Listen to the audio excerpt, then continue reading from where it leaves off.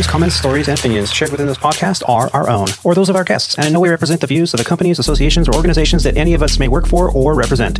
All stories, events, and tales shared within this episode may or may not have happened in the manner in which they were told. They may or may not have even happened at all. The details have been changed to protect the innocent and the guilty alike. This is Squawk Ident.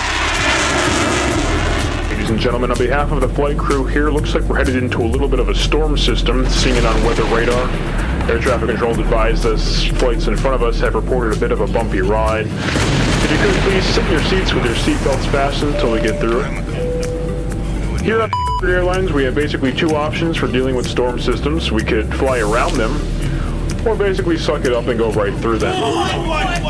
If you prefer to deviate around the storm, this does require all passengers to purchase the $25 storm deviation fee. If you haven't done so, you can do so with your credit card or debit card. Just swipe it above your head there in the credit card slot, and we'll be deviating as soon as we make the $2,900 quota that we're short on. Should be entering the storm cell in about 5 minutes, so talk amongst yourselves and maybe you can work together. Once again, on behalf of Airlines, thanks for choosing us. We'll be back in a bit. You gotta do it. Hurry, guys. Everybody, please.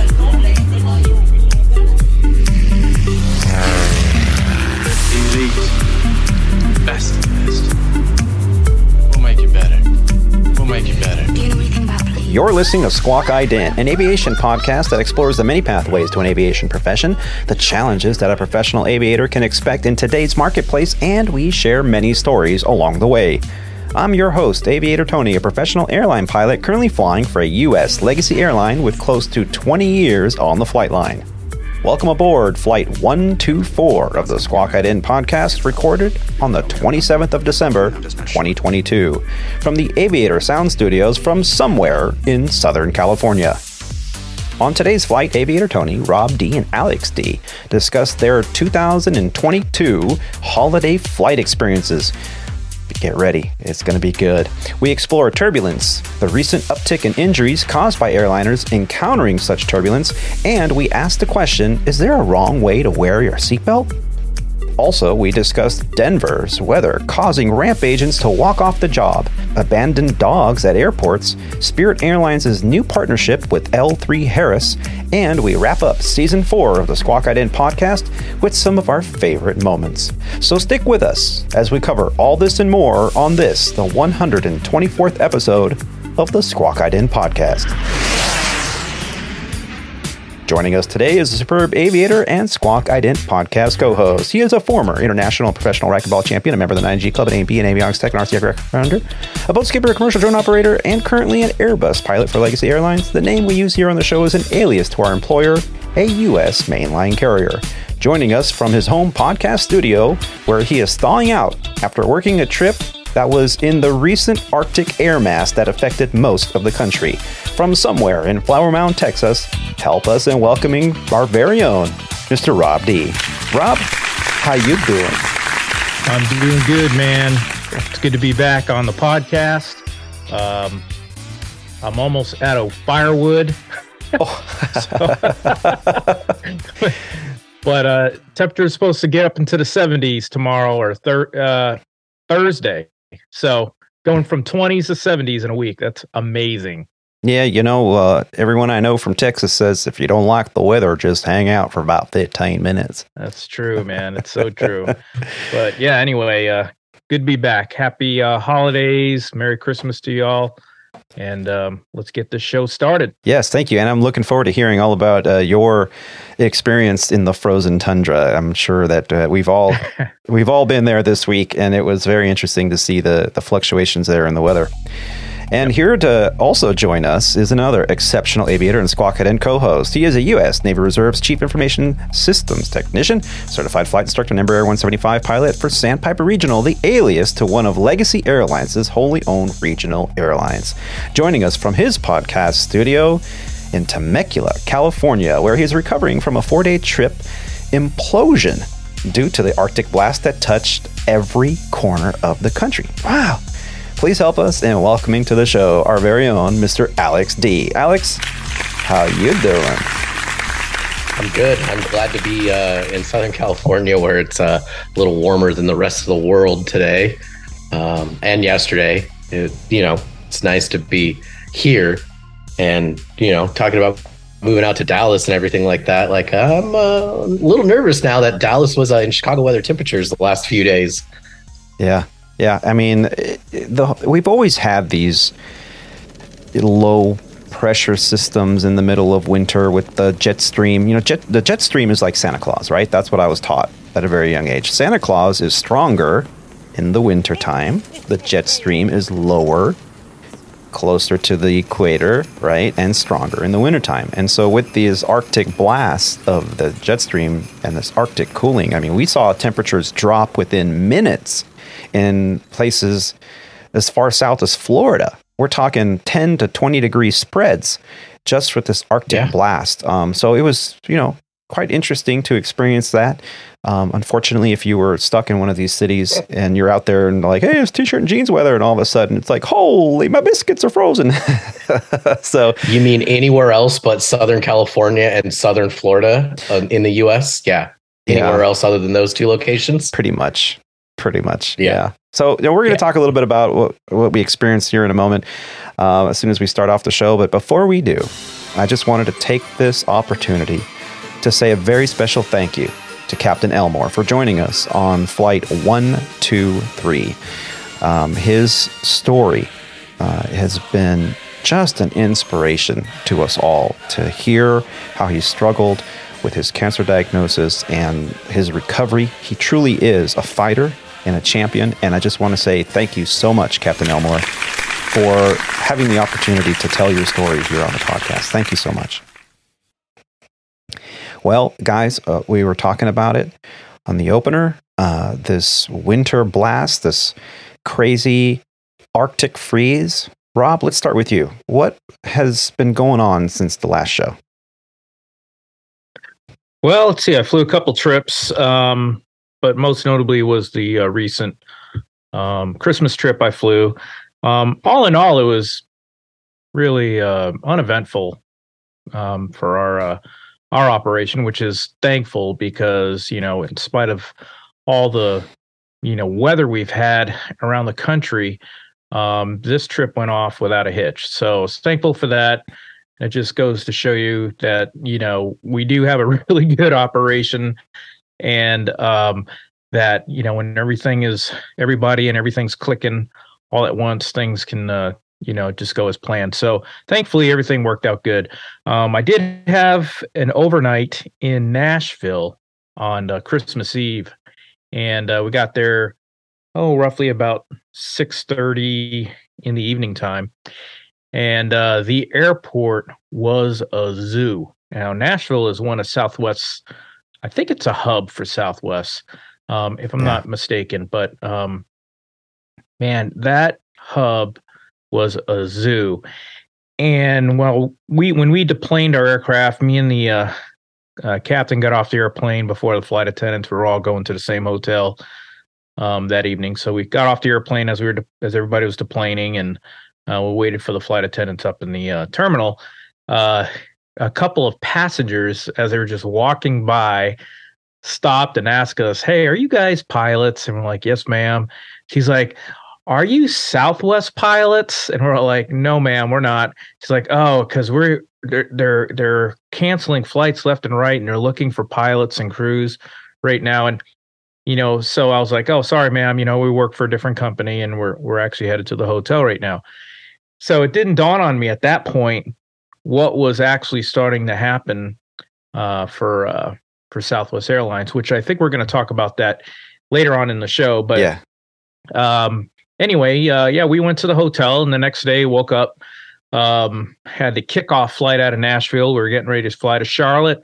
Had a little bit of frost on the wings, so we had to de-ice, and which is very straightforward. Took off, went to Charlotte, swapped planes in Charlotte, flew to New Orleans, landed in New Orleans at about 1:30 in the afternoon.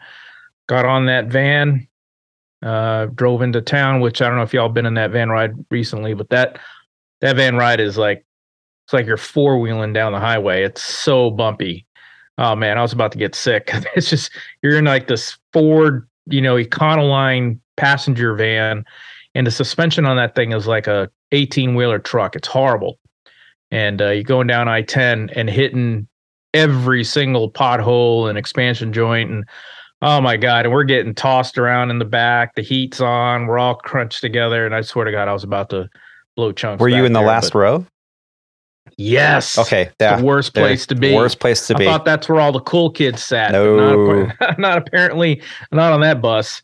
But anyway, got to New Orleans, had a nice, quiet Christmas dinner downstairs in the bar, and woke up the next day. Just did Dallas, New Orleans to Dallas, Tucson back. And actually, before we departed for Tucson, we had quite an interesting event taking place here in the DFW airport. We were getting ready to push back, and next thing you know, we hear an aircraft declare ground emergency as they were taxiing into the gate, and they were supposed to park at the gate next to us. Actually, they parked at the gate next to us. And evidently what happened was a cell phone had started to smoke. Oh. So they had, they had to put that thing in that little bag.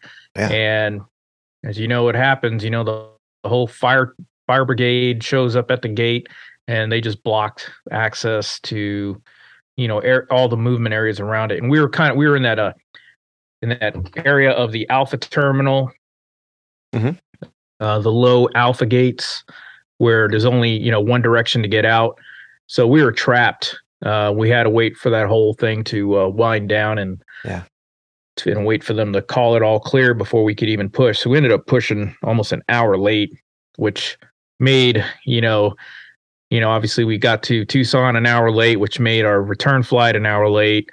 And I feel bad because, situations like that where you trying to get passengers to your connecting flights, and there's just nothing you can do. It's totally out of your control. But anyway, that was my recent holiday trip. It's good to be back, and we celebrated Christmas here at our house a day early. So we were able to get all that celebrating and present sharing stuff out of the way, and here we are. It's good to go. Yeah. So you were in a little bit of an excitement there. You used and I was just actually, while you were telling the story, I was looking for what those bags are called. I know that that's something new this last year, that all the aircraft runaway bags, I think. Thermal. Yeah. I think you might be right on that. Well, I think that's probably what we call it, but there's actually an aviation term that we use in-house. It's like a battery. My buddy's in charge it's a of this containment thing. Yeah. I was trying to find it in our gray bags. Yeah, and the flight attendants, as a pilot, you should probably know where they are on your aircraft, right? They don't really. The flight attendants, we have so many of them, per flight, being in this type of operation that, a lot of that stuff, like, we don't know where it is. I mean, but it's probably a good idea, because I can totally picture an EFB or a personal electronic device of a pilot, getting hot. I've had my EFB get pretty hot and shut down before, just, because it was like trying to process too many things. Maybe I had too many apps open, and I, just turned off the EFB and set it down and, made sure that it cooled down and put it in front of the air vent. But what if it did a thermal runaway on the flight deck? There are procedures. A flight attendant can grab one of these thermal runaway bags, basically fireproof bags, and they put them in there, and it's supposed to remove the oxygen, concentration, so that there's not a fuel for this heated thing to kind of catch fire suddenly. And you actually had that experience on a flight next to you that caused this huge delay. And I mean, I could totally picture this situation. But how many times have we seen these videos on YouTube where a power tool of some kind, or these the most egregious of the battery operated devices are those electric scooters and those Segway scooters and boards and things like that. How about the Galaxy Notebook, that phone that they had during the pandemic, the Galaxy 5 or whatever, that phone they didn't allow on airplanes for a little while. Would explode for no reason. Can you imagine a battery getting hot and exploding? Batteries are lead acid or nickel cadmium, which is, they'll burn your skin on contact, So well, these are lithium batteries, lithium polymer, ion. and all that stuff. Those are the Lithium-ion, ones yeah. that have the thermal.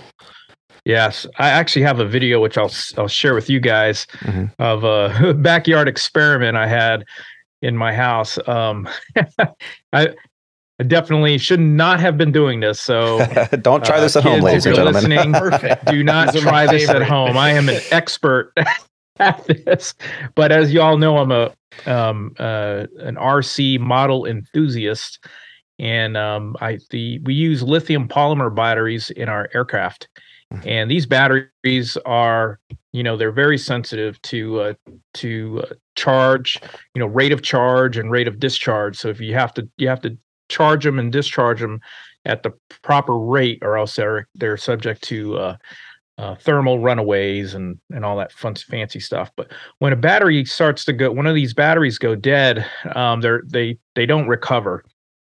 So they're basically no good.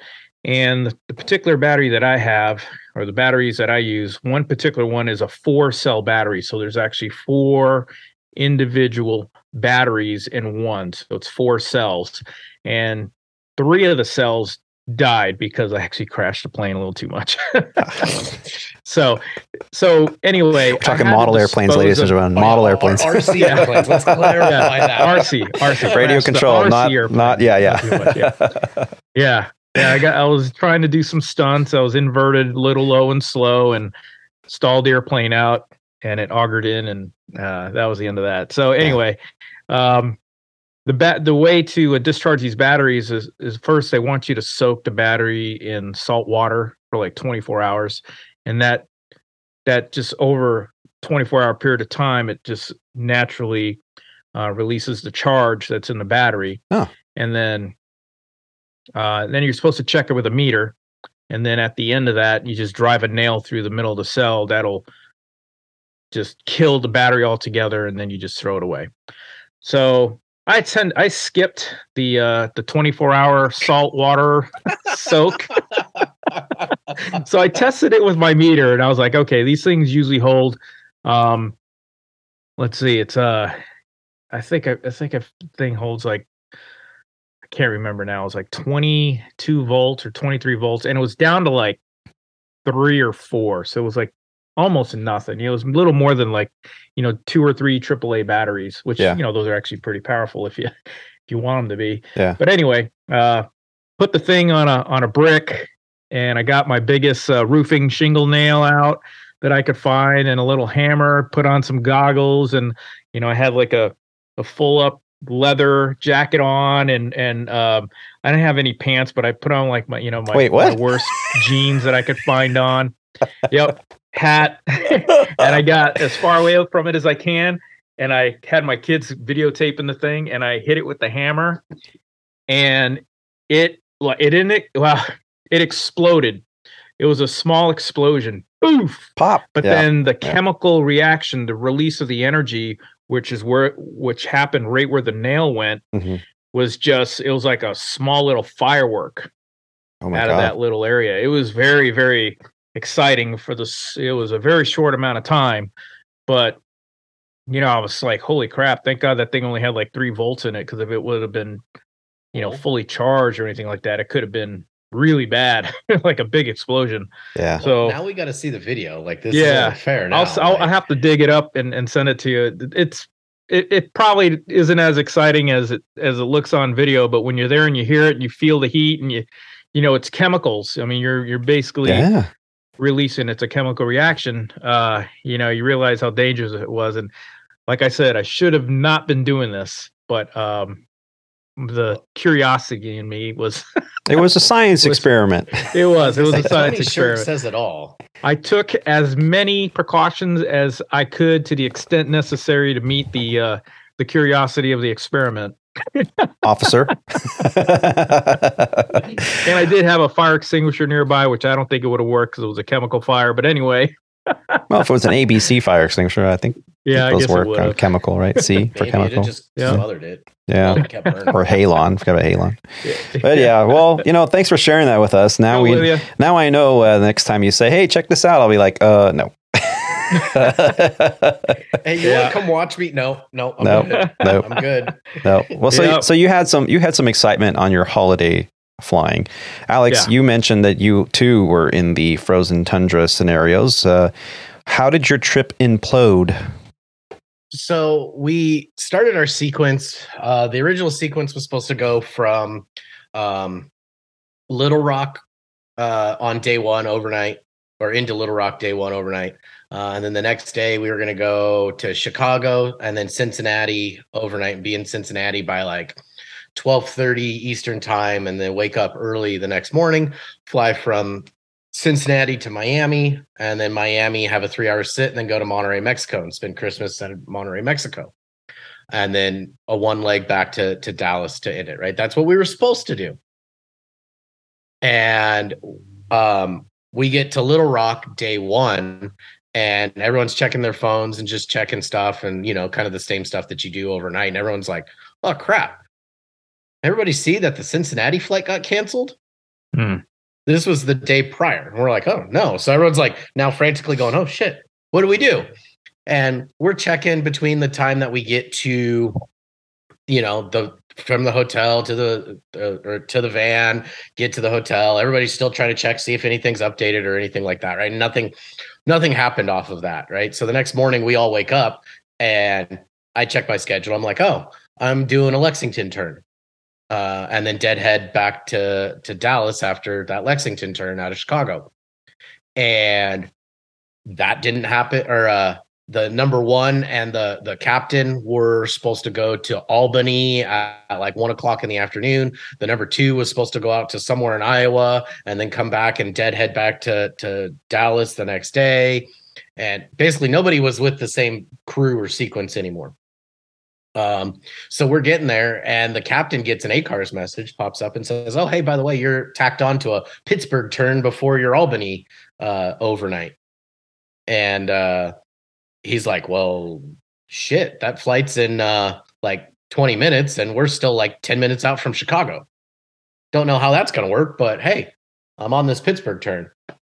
And then we land in Chicago, and then we have to hold because our gate's not open, and the flight that I'm supposed to take, I see the plane pull up into the holding pad as well.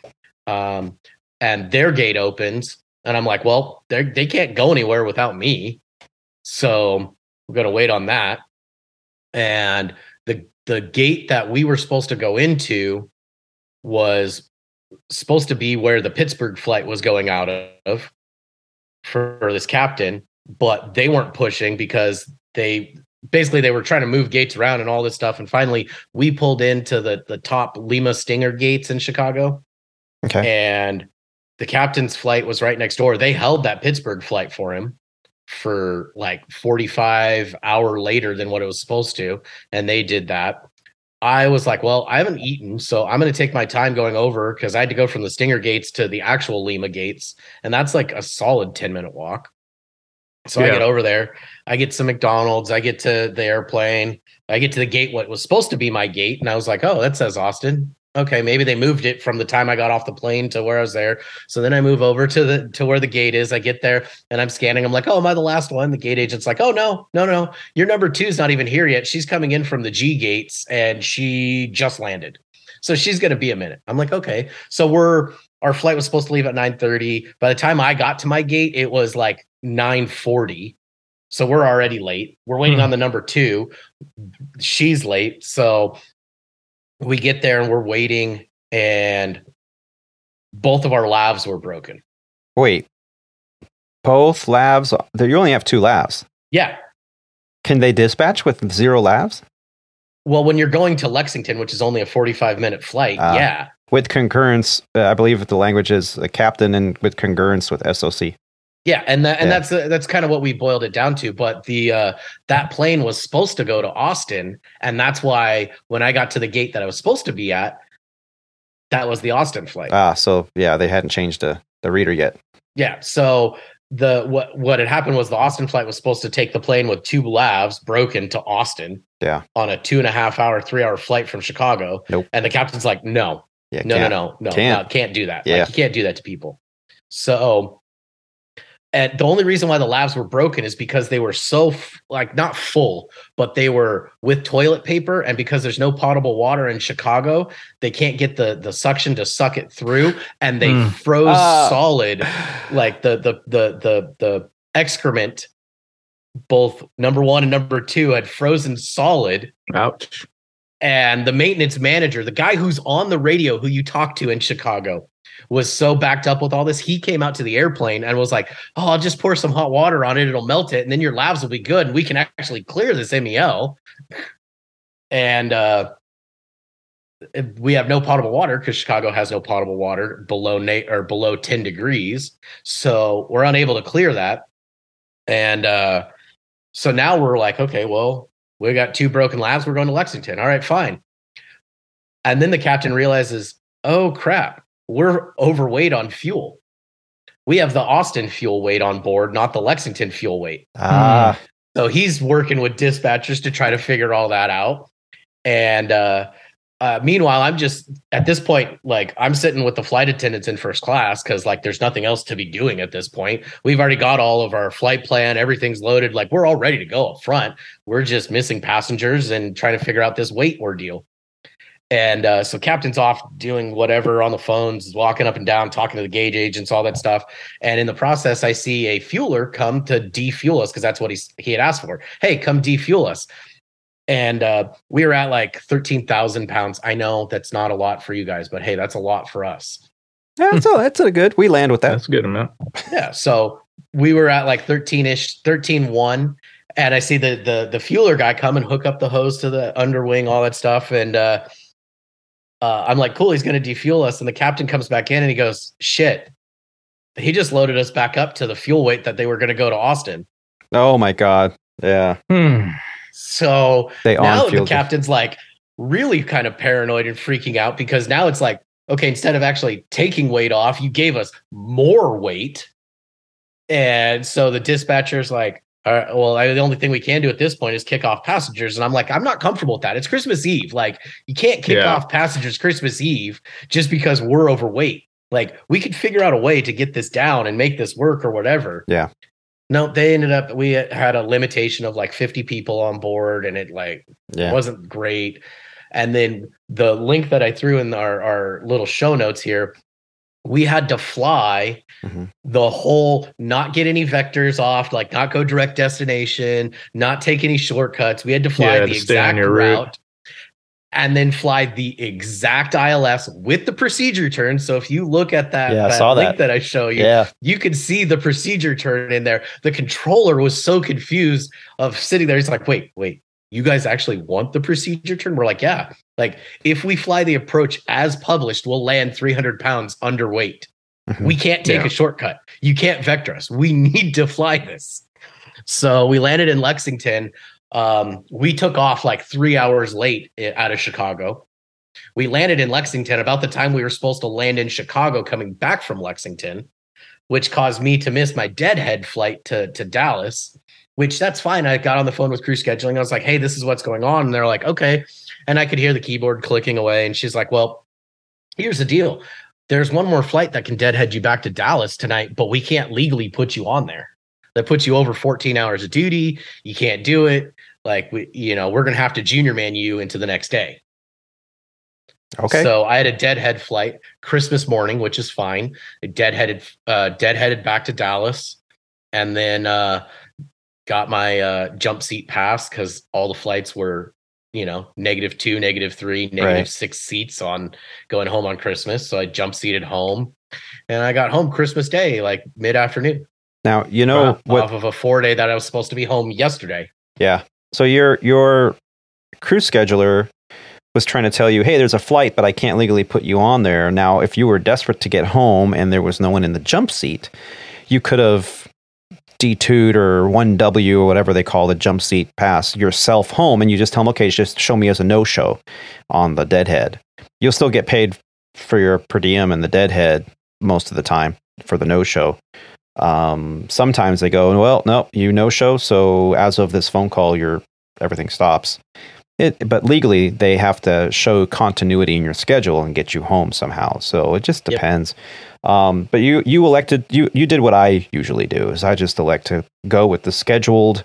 That way I'm not bumping anybody off a jump seat, or I'm not bumping anybody off a flight. Exactly it. You gave me a ticket. That's my ticket. It's contractual, and I'm not, so I don't get home a little earlier. It's kind of what we signed up to when we became airline pilots, right? The overweight thing. I was already planning on being home on the 26th. So for me to be home earlier was just a plus. Right. Yeah. So, anytime, any minute that I was home earlier than when I was supposed to be home on that 26th, then I'm fine with it. So, I got a room. They put me up because I got a misconnect in Chicago. I got my deadhead flight back the next day. I obviously am pay protected on the trip imploding itself. And, it depends on how they want to do for the pay on the other side of it with everything. So it ended up working out. I'm home. I was home earlier. Now, could they have used you? We did Christmas before I left. So since you got home a day and a half really early, could they have said, well, okay, I don't have anything for you, but maybe tomorrow I might have something for you within their footprint. Could they have done that? So they could have, right? You're absolutely right. They could have done that, but they, the reason why they don't is because they have to put it within my footprint. And like, I would have come on the 25th, right? Mm-hmm. Or I would have come back into base on the 25th. They could have used me on the 25th and into the 26th, right? Because that's my original footprint, but there was no like open time for like a overnight or a turn flight. Nothing on that fit day. your footprint, right? Yeah, nothing fit my footprint. So Right. I did legally what I was supposed to do and check my schedule. They can post it up to the 12 o'clock Central Time The day before. prior. Yeah. So that was about the time that I was leaving from Dallas. Yeah. And so I checked it and I was good. So you got lucky. Yeah. But what I did want to point out to some of those listeners out there that might not realize, you hear that and you go, well, why didn't you just take the fuel off the airplane? Well, putting the fuel on the airplane using a single port refueling system is very, very fast. That's why when the single port refueling system or nozzle is inoperative or MEL'd, they have to do the over wing fueling. Like you get a truck on both wings, preferably, and they fuel with the nozzle, and it takes a long time because the nozzle is, got a diameter of about 1.5, 2 inches. So it comes in at a certain, but the single port refueling system is more like a 5-inch or 6-inch hose that's pumped in at much higher pressure, much higher volume. So it's relatively quick. But when you defuel an aircraft, then that fuel has to go, if it's all within a contractual fueling contract, it can go back into the truck, but it's a much lower PSI because now you have to suck the fuel out, and that takes 4 to 5 times longer. So I think a lot of aircraft, they also use the aircraft fuel pumps, right? Because the truck itself can't suck, right? So now you're using the aircraft's fuel pumps to push the fuel back through the single port refueling system, and those fuel pumps are much lower volume because they're not designed for that. So you could sit there for a good hour to defuel your aircraft. When it gets overfueled by even just a few thousand pounds, it could take a very long time. That's why when the fueler came and inadvertently, probably because of miscommunication or outdated paperwork, brought the fuel back up instead of taking it down, now you're just adding more and more time to what might have delayed the flight 2, 3, 4 hours. They need those gates. They need to get that flight out. Because it's a domino effect. That airplane's doing, maybe 6, 7, 8 flights in a day, maybe more. So in order you got to cut your losses. And unfortunately, some passengers got bumped off on a holiday, which that's horrible. Terrible, very bad. Shame on you, Sandpiper. But hey, we've all been there.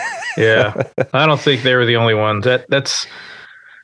I hate we actually left non-revs behind in Tucson. Yesterday, which was heart-wrenching because we didn't know about it until we actually pushed away from the gate, and the flight attendant said, she's like, I just realized we have a flight attendant jump seating in our airplane, and there's 6 open seats, and I know there was like 12 non-revs on the list. That was going to be my And question. Did you guys So have the captain space? was like, yeah. So, I mean, because you know how it is when we're getting ready to close the door, the agent just comes down and says, all right, 161. You go now. You go got now. all your paperwork. And we're Get like, out of yep. here. We're like, all right, see ya. On time. And we had a other airline guy in our jump seat. And then Yeah. So when the agent said, all right, you good? We're good. Yeah, see you later. Right. We knew there were non-revs, but just automatically thought, all right, we're full. We got a jump seater here. We know we got one in the back. Right. And then when the flight attendant, she said, oh, good to close. Yep, good to close the door. And then just after we pushed back, right before she was about to make her announcement, safety pre-flight thing, she's like, she calls the flight deck and she's like, man, we've got like 6 open seats and this flight should have been full. So we're like, what the hell? Oh, how many passengers? Then they were like, Right. oh, okay, how many did we really have? Yeah. And then I got the closeout and sure enough, Yeah. 6 open seats. I Yeah. was like, damn, but that was the one I was telling you we were an hour late. Yeah. Well, what happens is if you're late on our go home. if you're late by a minute or you're late by an hour, late is late. And I know the company, and I don't blame the gate agents. I never get upset with the gate agents. I try to convey this scenario to whoever captain that I'm flying with, to try not to get upset with the gate agents, because it all trickles downhill. And the company is so obsessed with getting their D- or D+ 0, right? So there's departure time plus 0. Because what happens if they get even 1 minute late on the departure? It comes out as late. Whether it's a minute or an hour, it's late is late. And the DOT will fine the company if they have too many lates, because then they need to change their slot time for that flight. They reserve these slot times months in advance. And because that then puts a strain on the air traffic control system. So in an effort to have everyone operating smoothly, the D+ 0 is a crucial thing. And the gate agents are told, at least I know that for at least 3 or 4 airlines out there today, that if you're even 1 minute late, you're late. So every airline has a policy. I think our international is 30 minutes and our domestic's 15. So that means if you show up to the gate, 15 minutes prior, or you're 14 minutes prior, guess what? They just shut the door on you, and that airplane's going to sit there for another 14 minutes. They could have gotten you on. Yeah. Sometimes they're knockout dragouts. A lot of that too.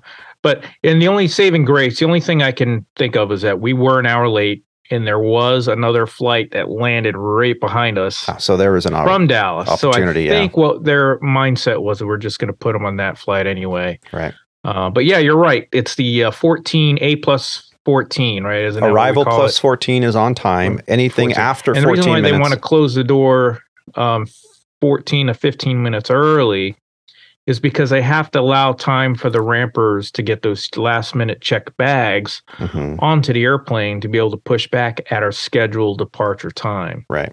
Because our passengers don't think about that. Yeah, our clock doesn't start until the cargo doors are closed and the parking brake's been released, and we're not allowed to release the parking brake. They just sent out another memo saying until you have positive contact with ramp personnel that it is all secure below, don't release the brake. Yeah, because that's the time starter. Right.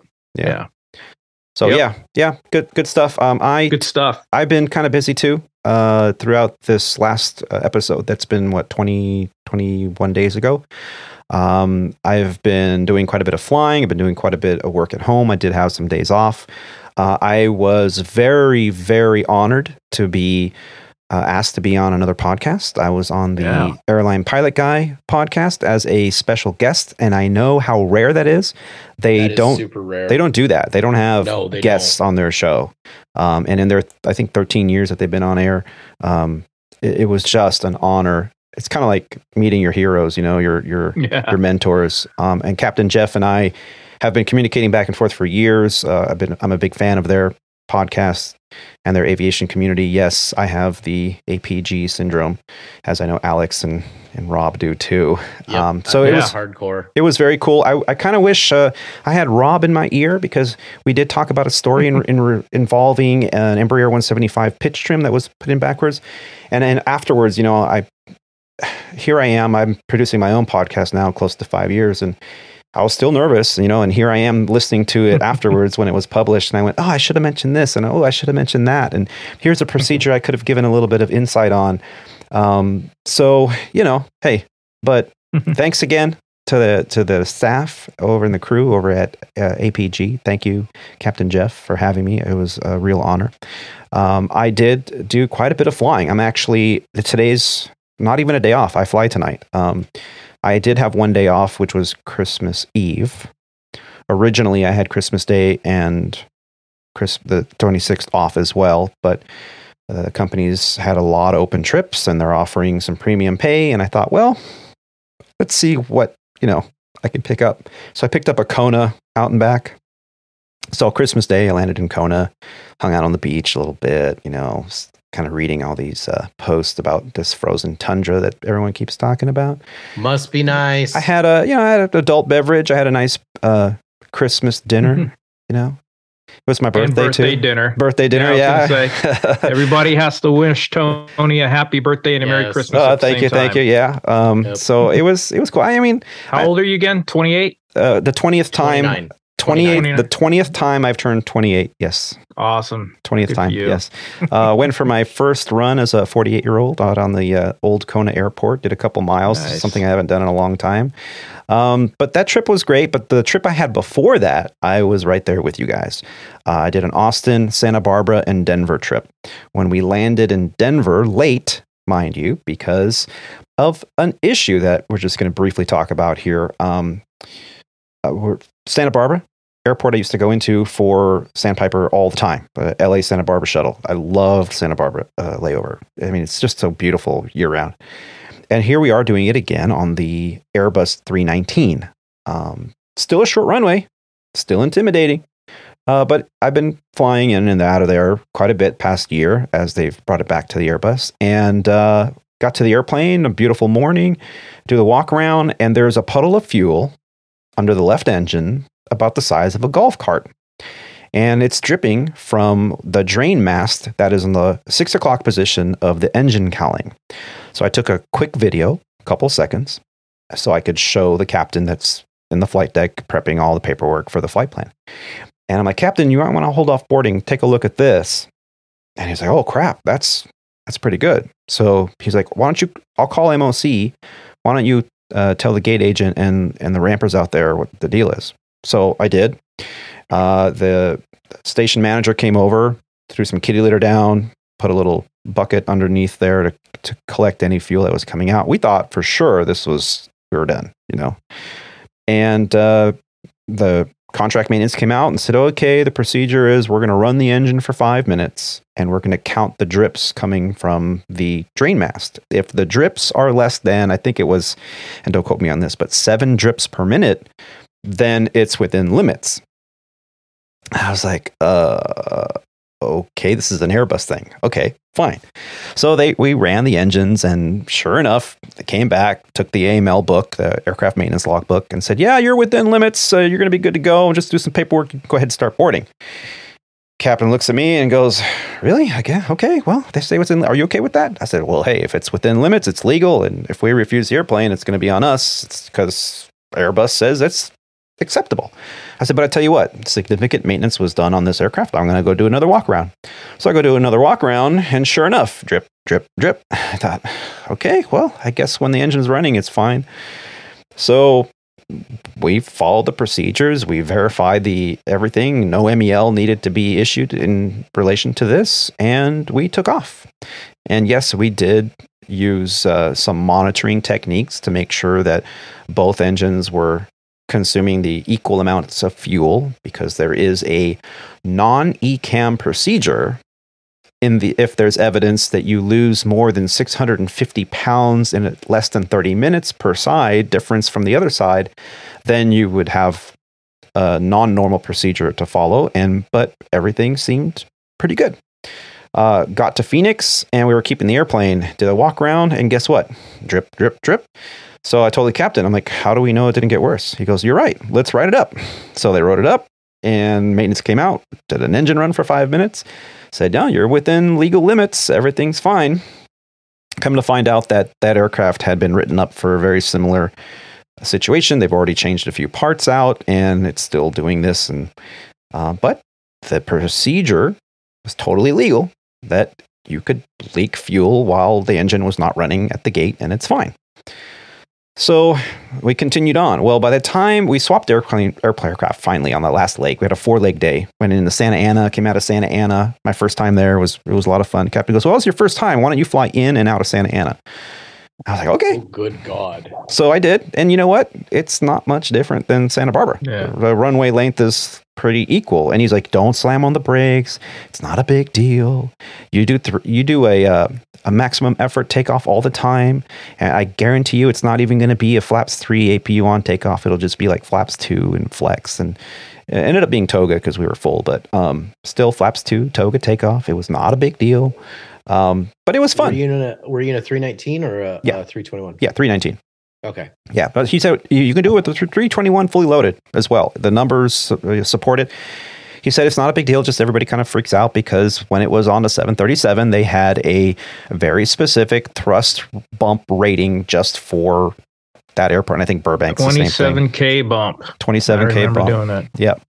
So, continued on back to Phoenix, swapped aircraft. Flaps 25 takeoff. Yeah. Yeah. And we went to Denver. Landed at Denver. It was minus 12 degrees Fahrenheit. It was around 11:30 at night. The ramp was covered in snow. It was not snowing, but there was plenty of snow on the ground. So contaminated taxiway and rampways. We had to use engine anti-ice on during taxi, but not during flight or landing. Get there and they're like, yeah, just park a beam this gate because all the gates are occupied. Well, what's going on? How long? They're like, well, as soon as they can find a fuel truck that's not frozen, they'll fuel the aircraft that's at the gate and they'll push them back and you'll be on your way. And I thought, oh boy. And it was already a long day. It was a 4-leg day for us. We were reaching our duty limit. And the captain goes, watch us go illegal while we're still on the airplane. Well, our short layover in Denver became an illegal layover. When we finally got to the gate, we had min rest. They had to modify our departure time the next day. But the last day of the trip really went off without a hitch, landed back in Ontario on time, and it was not a big deal. I got to spend the 24th at home, celebrated with the family. It was fine. So, you know, I, like you, did experience a little bit of frozen tundra, and I didn't see any major delays that day. I know we're going to talk about that a little bit later with the ramp agents that didn't like working in minus 14 degrees Fahrenheit weather, I guess, or at some of these airlines. But that's cold. Yeah, cold. I mean, your exposed skin is going to start hurting pretty quick. I did get very much chapped. My lips were fried by the time we left Denver. I was like, man, I really don't like this. Static electricity. You're crawling into bed in the hotel, and your room lights up like a disco, and it's just static electricity. Yeah. Oh yeah. You're afraid to touch every elevator button. Yeah. Yeah. You're like, yeah. It's like that Family Guy episode where it's a static man. It's like, it's not the same, but it's still the kind of the same theory though. You know, in the Elf movie where he's doing the toy, and he's like, pop goes the weasel. This is not the job for me. And speaking of static, one of my favorite episodes out there, just, I know we're all kind of just amateur pilots, right? Family Guy episode where Peter Griffin gets a job in the White House, and his job is to remove the static in every single room prior than President Trump walking into the room.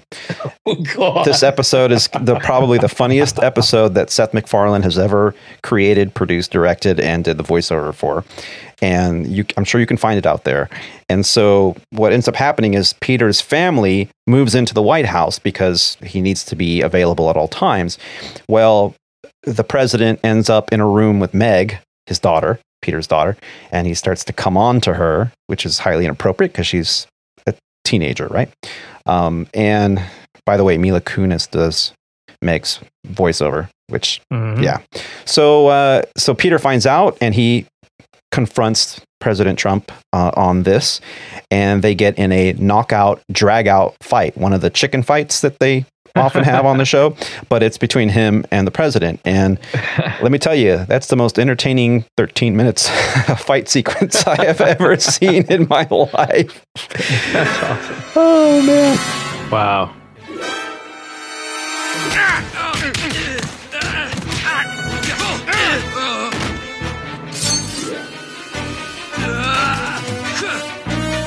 Peter, catch! Kill him in front of me and I sex you.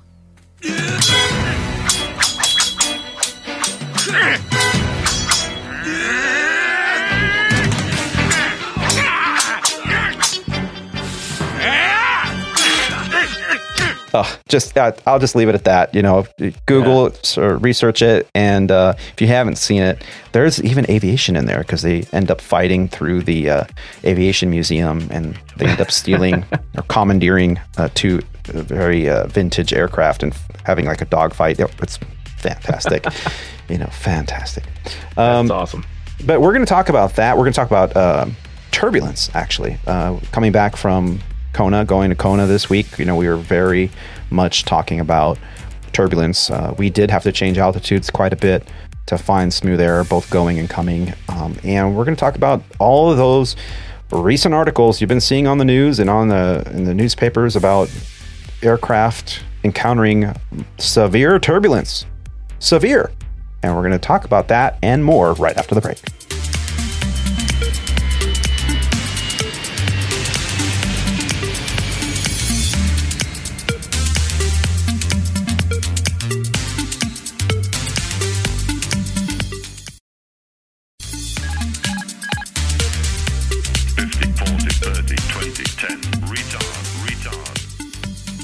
And ladies and gentlemen, welcome back from the break. Well, we've been talking about the polar vortex that we've all experienced this year. This holiday travel season has been busier than ever. We've been reading these articles and seeing these stories out on social media about multiple flights just getting rocked by severe turbulence. And we're going to talk about the different classifications of turbulence here coming up.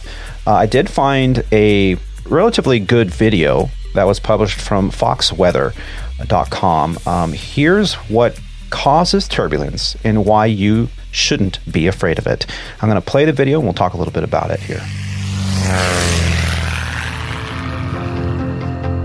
Rob Biddle has been a United Airlines pilot for nearly 3 decades.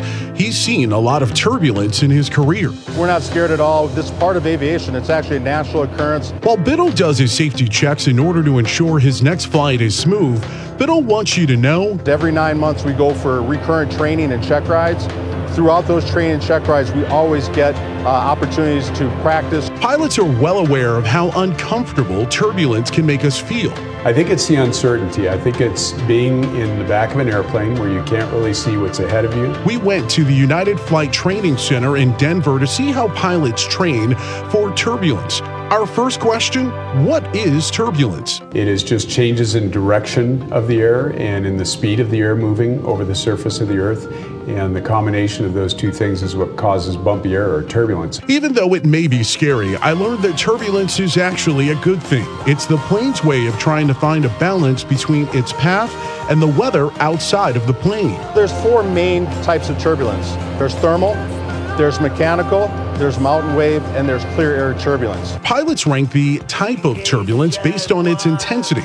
Light turbulence barely causes a disturbance, like you walking over a pothole. But severe or heavy turbulence can cause the plane to shake violently and may result in injuries. So what kind of turbulence is this? This is light turbulence. Inside one of United's flight simulators, we fly close to a thunderstorm, or what many pilots refer to as thermal or convective turbulence. Convective turbulence is where you have uneven heating of the surfaces of the Earth. And as those surfaces heat unevenly, they cause things like thunderstorms as they interact with the moisture. First thing we do is turn on the seatbelt sign. And if it gets too bumpy, flight attendants, please take your jump seat. United's policy is to avoid flying through any storms unless it's necessary. Thankfully, as we navigate away from the thunderstorm, the turbulence subsides in our simulation. There's another type of turbulence pilots can't always see called clear air turbulence. That sometimes happens just because you have wind currents that are in the air, jet streams that change directions unexpectedly. Clear air turbulence has always been a problem. Obviously, thunderstorms, we can see it. We know it's going to be turbulent. We avoid it. We can see it on our radar. It's the reason why pilots say you should always have your seatbelt on, even if the flight is smooth. There's also another type of turbulence that tends to happen near mountains. You find that your airspeed changes, your altitude changes unexpectedly. Mechanical turbulence can occur if planes are too close to one another. They leave a wake behind them, and if you happen to fly through that wake, that'll give you a little bit of a jolt. 100 knots, V1, rotate, gears coming up. As planes move through the air, they can create small vortices that aren't always possible to see with the eye. It's why the FAA mandates how closely planes can take off and land. And while turbulence can be scary, Max power ahead. There's a lot of technology that United Airlines has invested in to ensure your next flight is smooth. Using Doppler radar technology, you can find out if there is wind shear, if there's a storm cell that's severe, maybe hiding out. All of United's pilots have an iPad that can often see where the turbulence is before the plane encounters it. We can find out that the rides are better lower, or maybe higher. We do have our own meteorology team that's constantly monitoring for changes in the weather patterns out there. If you're sitting in the back of the plane, you'll feel more bumps. Pilots also recommend taking an early morning flight for the smoothest ride. Has turbulence ever caused a plane to crash? Turbulence has not caused an airplane to crash. So rest assured, the next time you hear the words, Flight attendants, take your jump seats. You're in good hands, even if the friendly skies aren't being so friendly. It's all about communication. We want to make sure that our flight attendants and our passengers are safe. Sit back, relax, and enjoy the ride. All right. Well, and I don't know how much of that I'll actually use, but so that's a great little news article that they put together. And I'll put a link in the show notes so that if you want to see the entire article, we can definitely, you can do a little bit more research on it yourself. But yeah, wind shear, clear air turbulence, frontal turbulence, and thermal, convective turbulence, mechanical turbulence. Those are the 5 types of turbulence that one can expect. And there's different classifications, right? There's light, moderate, and severe. Now, we know as pilots and aviators what the AIM definitions, the Aeronautical Information Manual definitions of these different classifications are. But for passengers, what can they, how do they know if they're in the back? How do they know if it's light or moderate or severe, right? So in the article, they go on to say, well, light, the passengers may feel a very slight strain against their seatbelt, right? If it's moderate turbulence, then passengers will feel a definite strain against their seatbelts, right? Unsecured objects are usually dislodged. Any food service and walking is difficult.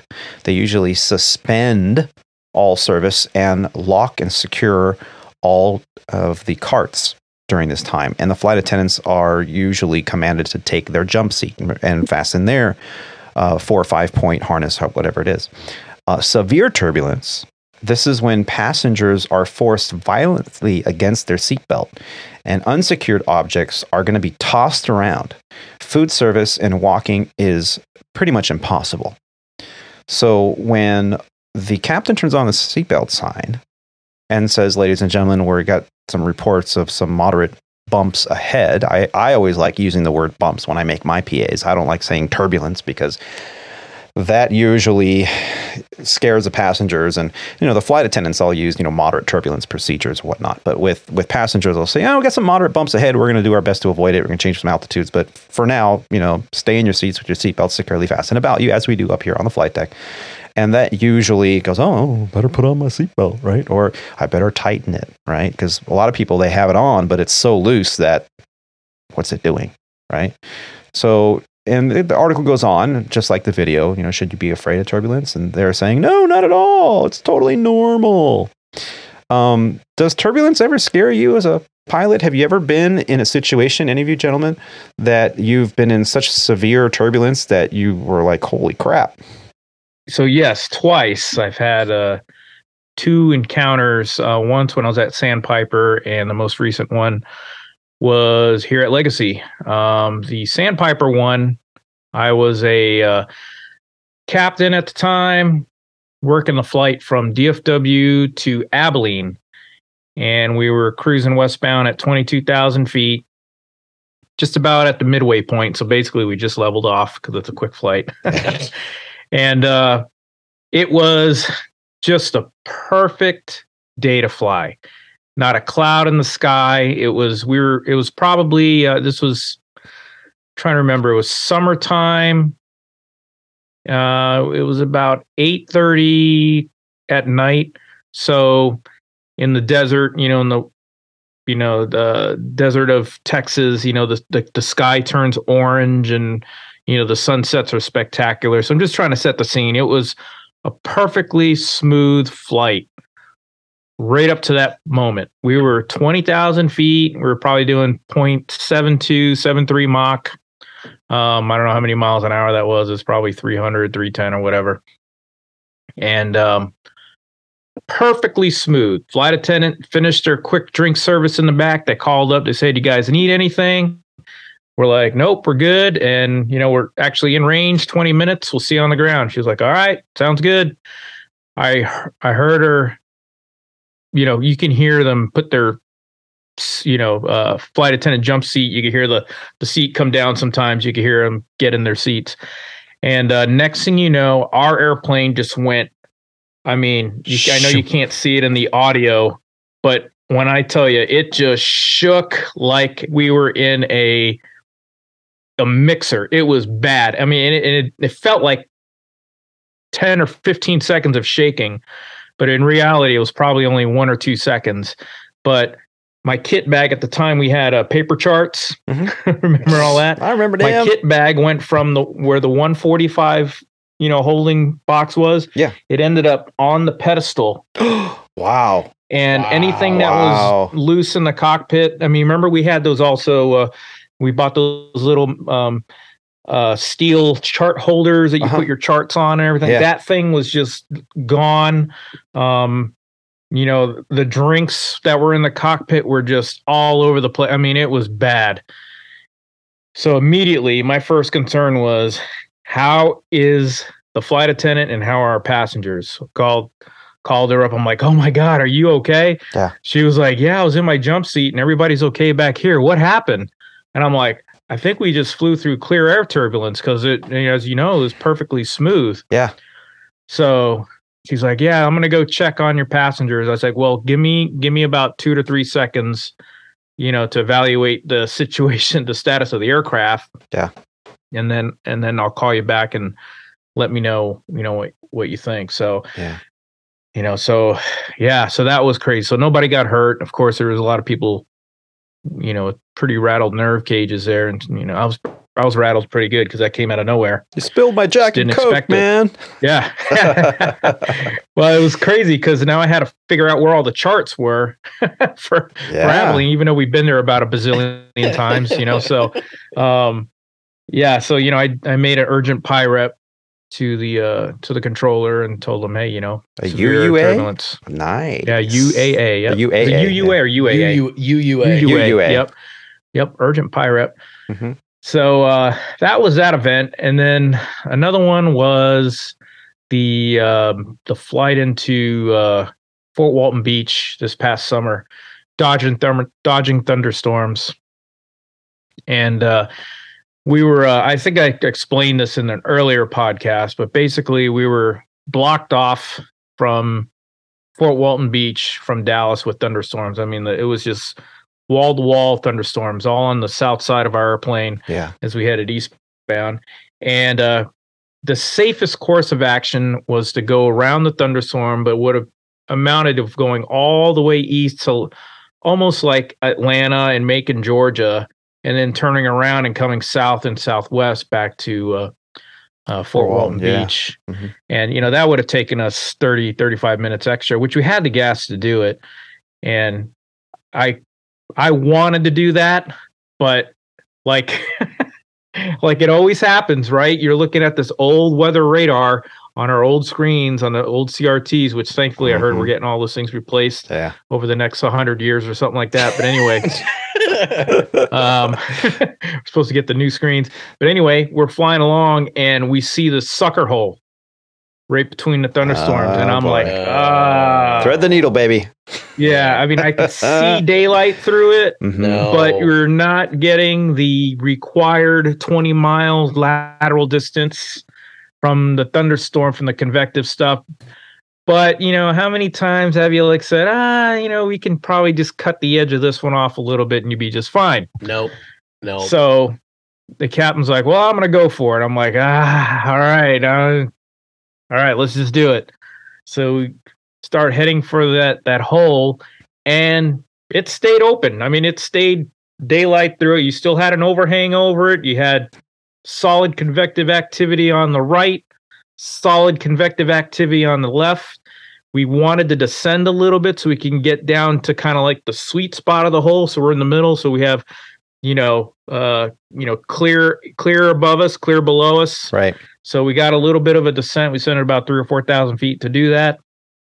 And just as we flew in the middle of it, the plane just dropped out of the sky. No, it didn't even shake. No, it just fell. I mean, literally just free fall. Like everything, again, that was loose in the cockpit was floating in the air like this. Oh, jeez. And the captain on the headphone was going, whoa! We're on a roller coaster. And I didn't let out a sigh, but I was just like, I was looking at him. I was like, let's just nose it down, because it's, I'd rather have like a smooth transition, low attitude when we hit the solid air mass coming up. Yeah. Then just pancake falling at in it, and the plane just kind of mushed to the next altitude, and we looked and we lost about 500-600 feet. Jeez. In that. I mean, it was gone. Jeez.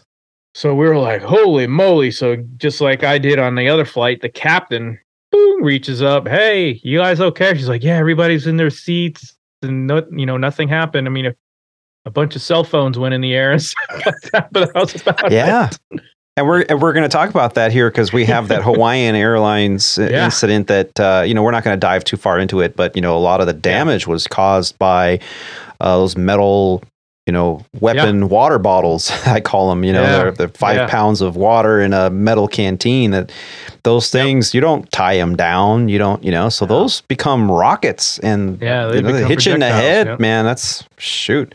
Yep. So how about you, Alex? Have you had any of these kind of events happen yet? Not at mainline. Not at Sandpiper. I haven't had anything really extreme hit. Like, I mean, you get your occasional clear airs and stuff like that. I had a lot when obviously, on 172 instructing and stuff like that. But the difference between that and what's experienced up at the what you guys experience is night and day. Yeah. But I mean, nothing too severe. The only thing that I will say about that report is I definitely watching the video and stuff like that. It's amazing to see that even United, we're all using the same apps. They're using the same WSI that Tony was talking about. That we look and it's color coded and all that. So if you guys watch the video that's in the link in the show notes, it's the same thing. Tony talked about it as like a private pilot. We're digging into weather charts and we're going through and we're reading all this stuff, trying to learn and everything. Yeah. But with the WSI, it's easy. It's color coded. Green, good. Yellow, okay. Red, no. Purple, no good. Not so good. Purple, stay the hell away from. Yeah. Green, orange, and red. Yeah.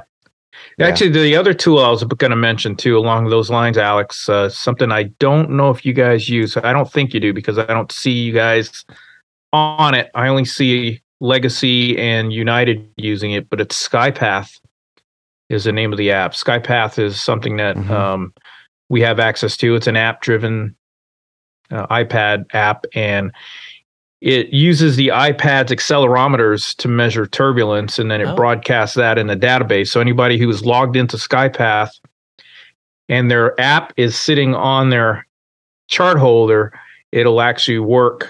It'll interact with the network. So when you log in, it'll show you where you are, and then it'll display all the other aircraft that are logged into the network on the SkyPath app, what their iPads are experiencing, and you can get an idea what the what the turbulence is, and then it'll start telling you ahead of time, hey, Rob, or hey, Tony, Alex, in 5 minutes, there's been moderate turbulence at your altitude. Mm-hmm. So you can be like, oh, it's a very useful app. Yeah. Unfortunately, and I don't know if you know this, Rob, but unfortunately, Legacy Airlines does not pay for Wi-Fi over Oceanic. Oh, the ocean. Yeah. So in an area where you would like really use it the most, where you don't have constant contact with air traffic control, although we do have CPDLC and they can send us messages, but really you're on your own out there.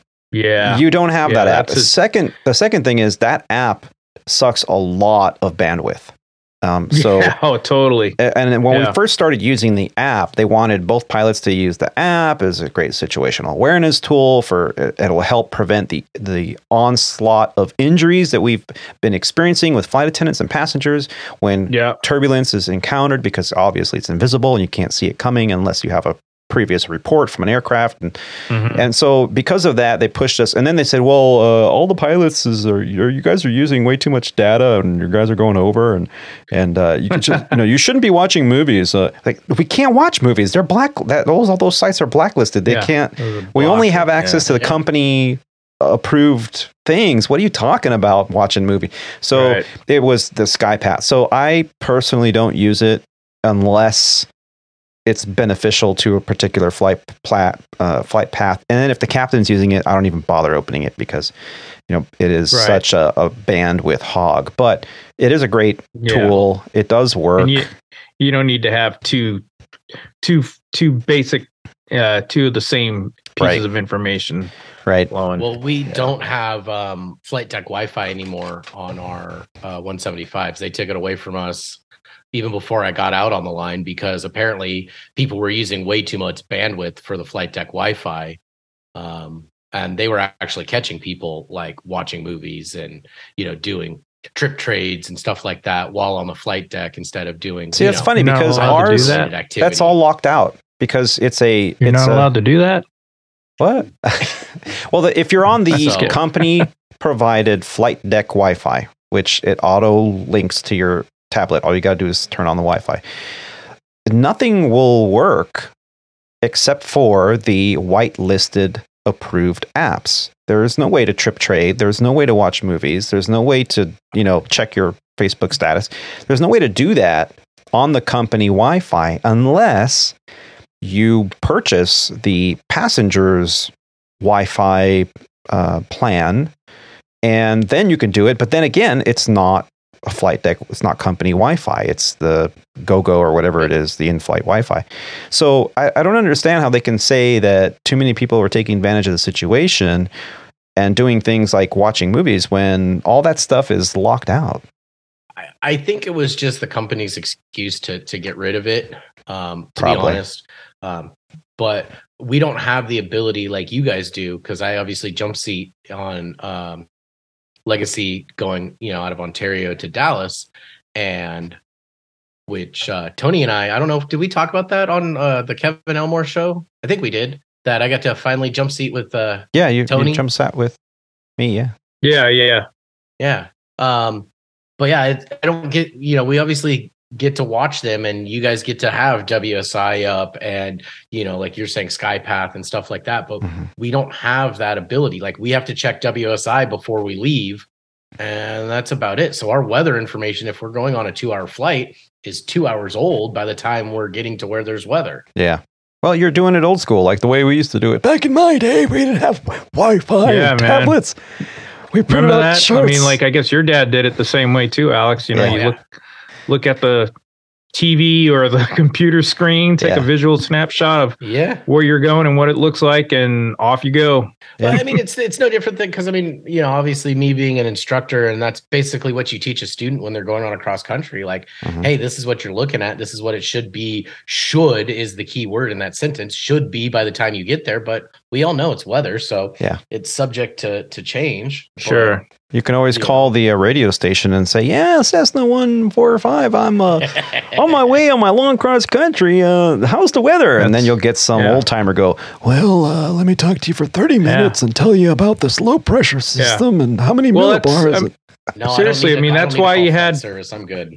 That's why you had HIWAS and Flight Service Center and all those reporting stations along the way so that you can get those reports. Yeah. But like we just talked about, a lot of that stuff is turning to app-driven information. Yeah. VORs with weather reporting. Remember that? Yeah. Is that even a thing? Stuff? Is that a you thing? You can get now on if you buy like a little ADS-B Stratus receiver. Tony and I talked about it on our flight, and you said Christy Wong, or that's probably her not married name anymore. No, Christy Schaefer now. Yes, Christy Schaefer. Yep. She has one. I have one. You can hook it up in a small GA airplane, and it gives you not only traffic, but gives you XM weather off of it, so that you can kind of at least somewhat stay to what the current stuff is. But it's not, Well, ForeFlight is the electronic flight bag choice of general aviation. If you have a ForeFlight app subscription and you have the Stratus GPS receiver that you can stick to the side window of your GA airplane, you're going to have everything that the airliners have, the mainline guys have. I know we have documentation in our manual saying we're not supposed to use any of that stuff because it's not approved for our operation. But I've flown with plenty of captain that they own airplanes and GA airplanes, and they have this stuff, and we don't need to use it, but they just whip it out to show me, oh yeah, when I'm in my GA, look at all this weather and traffic, and it does everything. And they can even file flight plans through the ForeFlight app. So it's amazing. The technology is there even for general aviation. And so this idea of printing out weather charts and looking at weather prog charts and low level depiction charts for significant weather, all that stuff, turbulence penetration charts, all that's all kind of antiquated with what's available to us now. So definitely. The technology is there. So don't let us, fool you into thinking that, only the mainline guys have the tech. No, it's out there, even for the Piper Cub pilot out there who's flying along a beautiful tail wheel. They have the technology at the palm of their kneeboard as well. We just want to talk about a couple more instances that have hit the news before we move forward. Houston flight recently had sent 5 people to the hospital because of what kind of turbulence? Terrifying turbulence. 5 people were hospitalized after a flight heading to Houston hit turbulence. It was United Flight 128. They encountered unexpected turbulence while en route to Houston. Upon arrival, 2 passengers and 3 crew members were met by medical personnel and taken to the local hospital with minor injuries. The passengers took off from Rio de Janeiro, Galelo International Airport at 10. Nailed it at 10:23 p.m. local time. As the flight neared Cancun, Mexico, the plane unexpectedly dropped 500 feet in just seconds, according to FlightAware.com. We do have more audio. Do you want to hear it? Let's do it.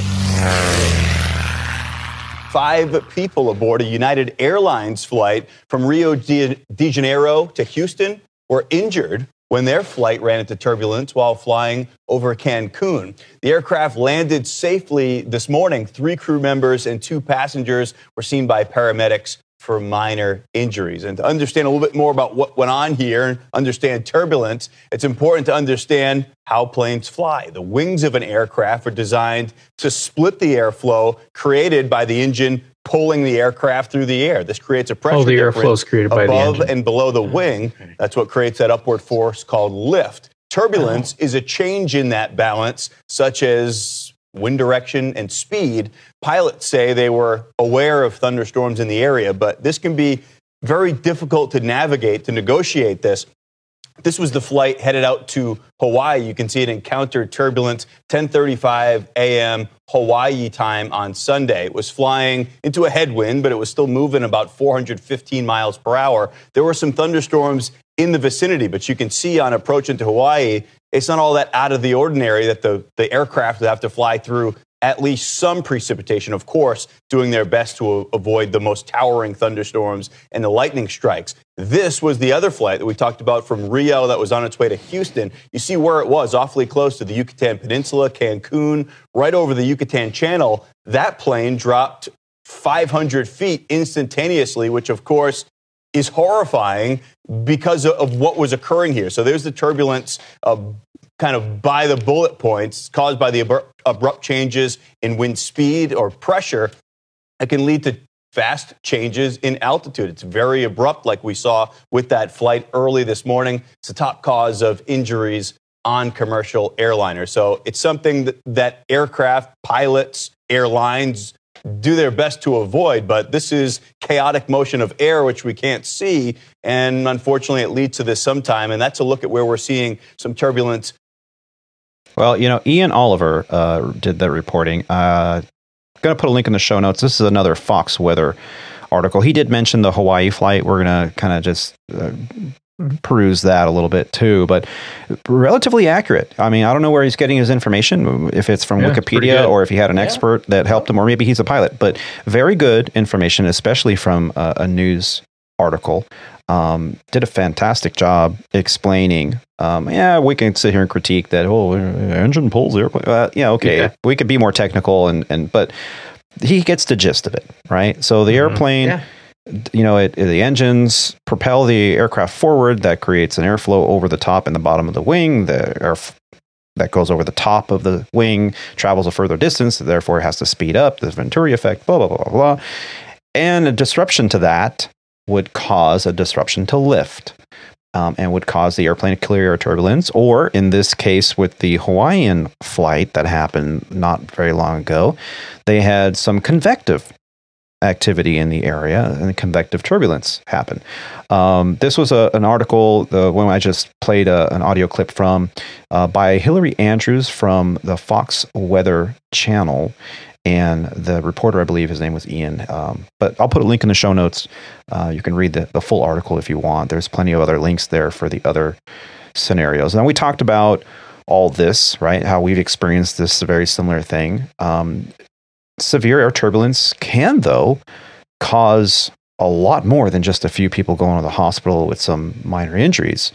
As it happened here on December 19th, Johnny Jet from JohnnyJet.com talks about how the Hawaiian injuries ranked in the dozens of passengers, some severe, with flight attendants going to the hospital. And you can look at these videos, you see them all over social media, with bleeding from the head and the eyes, panels in the aircraft that have been dislodged, holes in the panel. They obviously from water bottles and things like that. That was very, very dramatic. And that's what was on our minds yesterday and day before when we were going and coming from Kona. We didn't want anything like that to happen to us. So more than usual, I was communicating on the frequency, a 123.45, which is the fingers. Yeah. So when you're over oceanic, the number one radio, the procedure is you monitor guard. Your CPDLC is kind of like the text messaging we get from ATC on the CPDLC computer through the FMGC. And so the ATC, we communicate with them. They communicate with us that way, not over the radio. We don't have to do the HF or high frequency radios anymore. Those are those radios that they're constantly, was it very high or very low frequency? I forget which one. Ultra high. HF is just high frequency. We use UHF for normal flying.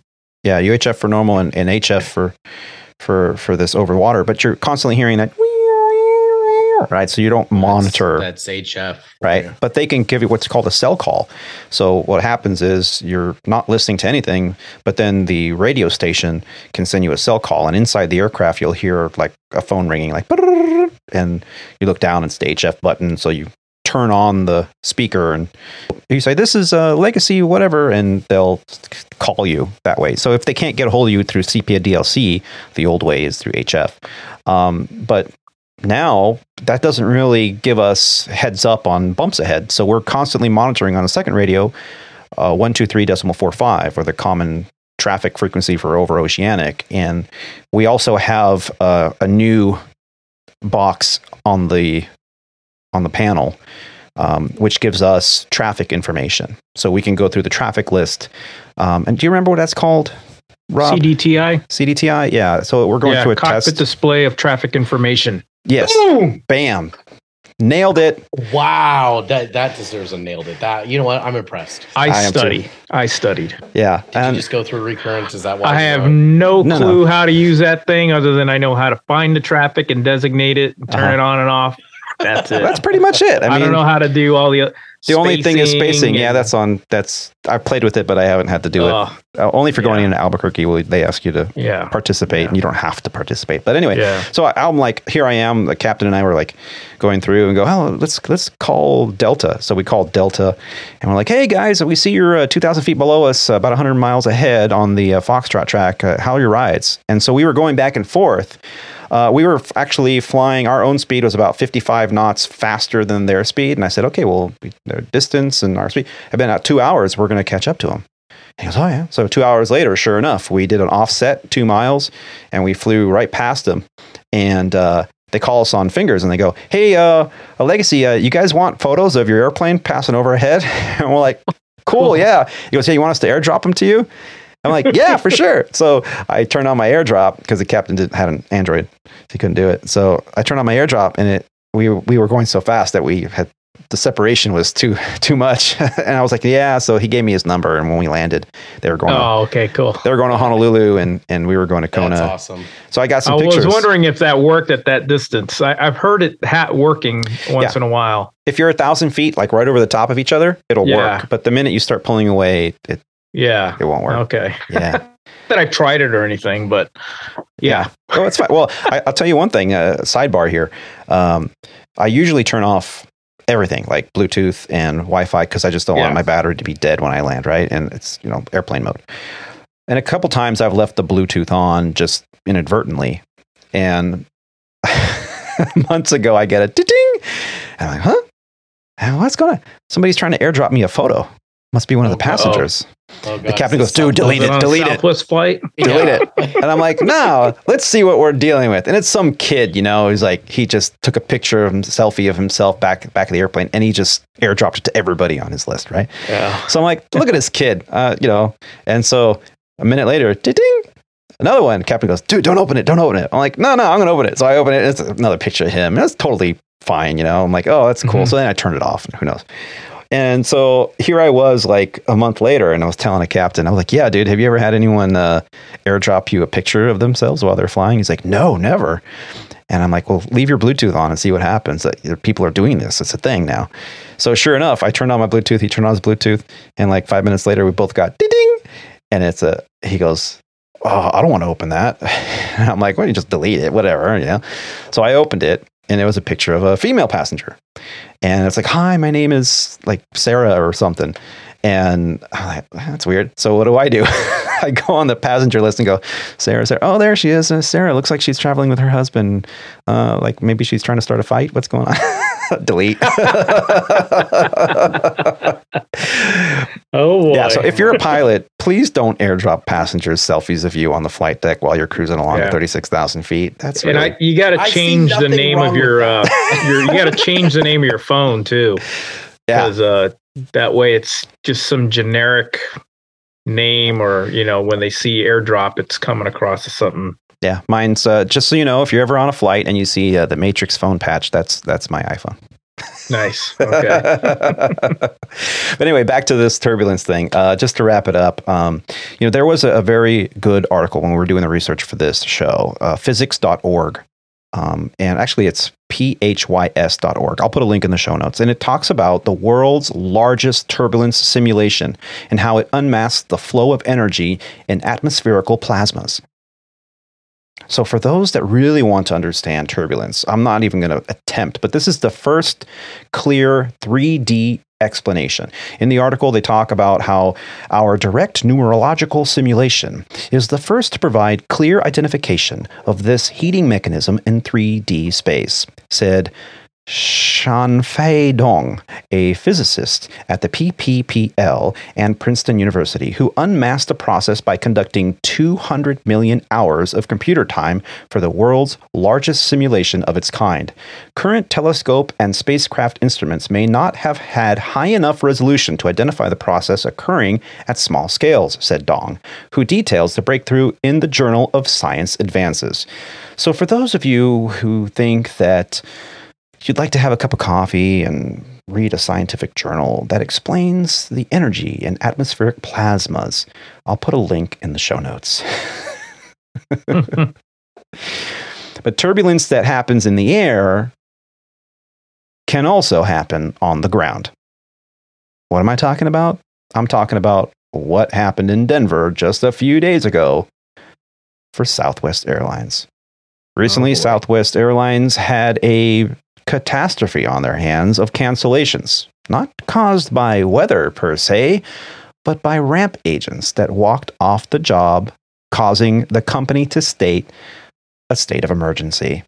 Now, technically, according to paddleyourown.canoe.com, Southwest denies the allegations that ramp agents in Denver walked off the job leading to cancellations.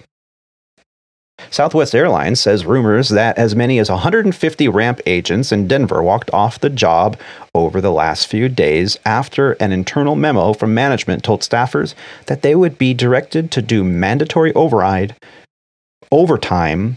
or face the threat of termination. Are unfolding. Operations in Denver have been under strain as a result of Winter Storm Elliott.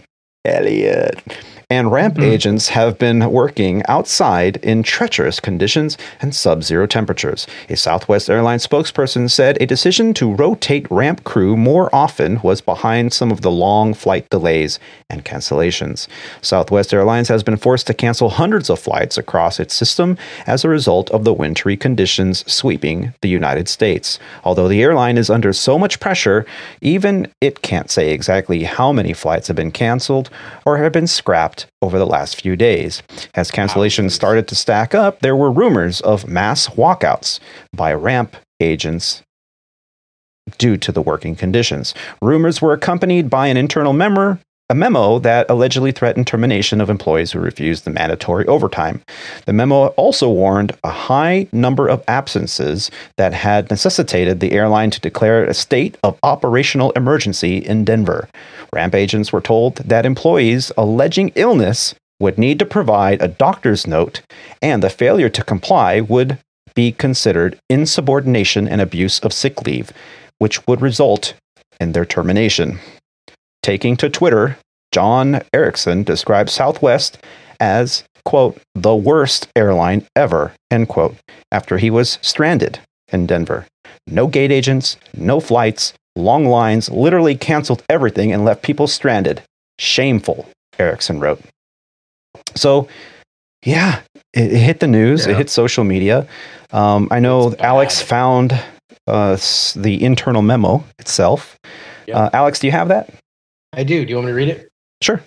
Yeah. All right. So this is from I have no clue who he is, but he's obviously some senior up in Southwest's company here. And it's dated the 21st of December this year. Give me a second. I'm trying to pull it up as I'm getting all this as we're talking. All right. So it's a memo dated the 21st of December to the Denver ramp agents from Chris Johnson, whoever he is. I'm assuming some high CEO level of person. But he says the subject is state of operational emergency. We have received an unusual high number of absences, sick calls, RPAs, and etc. this afternoon and evening from our Denver ramp agents. We have an obligation to our customers and to our fellow employees to safely and efficiently run our operation. Therefore, due to personnel shortage, I am declaring Denver in a state of operational emergency effective December 21st, 2022 at 13:45 Mountain Standard Time. 1. Due to the emergency, we will direct employees alleging illness to provide a doctor's note on the first day return to work indicating when the doctor was seen and confirming that the employee was unable to work on the dates he claimed. The only exception will be an illness or absence which is covered by an existing FMLA case. Failure to comply will be considered insubordination and abuse of sick leave, which will result in your termination. Note, given the emergency and the need to have heightened verification of illness, telemed or telehealth doctor's notes will not be accepted to excuse an absence of illness during the state of operational emergency. 2, due to the emergency, the company will deny request for reported personal absences, RPAs. Agents will be directed to work their regular shift. Failure to comply will be considered insubordination and result in termination. 3, due to emergency, lack of names in the overtime book, call book exhausted, and lack of volunteers, we will use mandatory overtime, Article 7, Paragraph 1, Section 6, regardless of the employee's status. If an employee refuses to work the mandatory overtime, failure to comply will be considered insubordination and will result in termination. Due to the emergency, shift trades which are turned in less than 12 hours prior to the starting time of the first indicated trade will be denied, except any exception will be at management's discretion as outlined in Article 6 of the CBA. This operational emergency will remain in place until it is lifted by memo from me advising of the same. This is not the communication I or any leader want to issue, but it is necessary to get the agents back on track in order to serve our customers. And this was found here on Twitter. I'll see if I can put a link in the show note for it. Anybody can read it, but you did a great job reading the whole thing. Now, anytime you see this, I mean, we've seen this before, even regardless of a storm like this happening where they do IROPS or irregular operations or whatever your company calls it, right? OSO or whatever, off-schedule operations. And they go, well, if you're calling sick, I'm going to ask for a doctor's note. And usually in the contract, whether it's pilot contract, flight attendant contract, gate agent contract, mechanic contract, doesn't matter. There's usually some kind of provisions as stated here. Now, in my opinion, for whatever it's worth, for all 5 of you listeners out there listening to the show, is it wrong for a member of management to send out a memo like this? Not really. I mean, clearly they had a state of emergency. Yes, when the weather gets bad, it doesn't matter if it's Denver or Chicago or New York or wherever. Any major hub that has bad weather, they're going to have an uptick of sick calls that people just go, either I can't get a babysitter, I can't get to work, the roads are closed, my transportation is not there, whatever. These things are going to happen. Now, they're not all out of malice. They're not all out of, hey, man, F this company, I hate this company, I'm not going to show up because if the weather's bad. You know what you signed up for when you decide to be a ramp agent. That's usually why they pay so well, because you're out there doing physical work out in the elements. And it's dangerous. You usually get some kind of hazard pay, provisions in there. Now, if they would have said that anytime the weather gets to the point where they declare a weather event, that you get paid time and a half, I guarantee you they're not going to have as many sick calls. And we are seeing this happening at least on the pilot scale, where there are companies now that are offering premium pay for holidays, as Legacy Airlines has done for the first time. And I picked up a Christmas trip. Did I want to be off at home with my family on my birthday? Sure. But, I've been an airline pilot now, flying the line for close to 20 years. It's not my first rodeo. We celebrate on a day earlier. It's no big deal. And I went out there and I scratch your back, you scratch mine. You pay me a little extra and I'll come in on the day I don't want to be there. And it was not a big deal.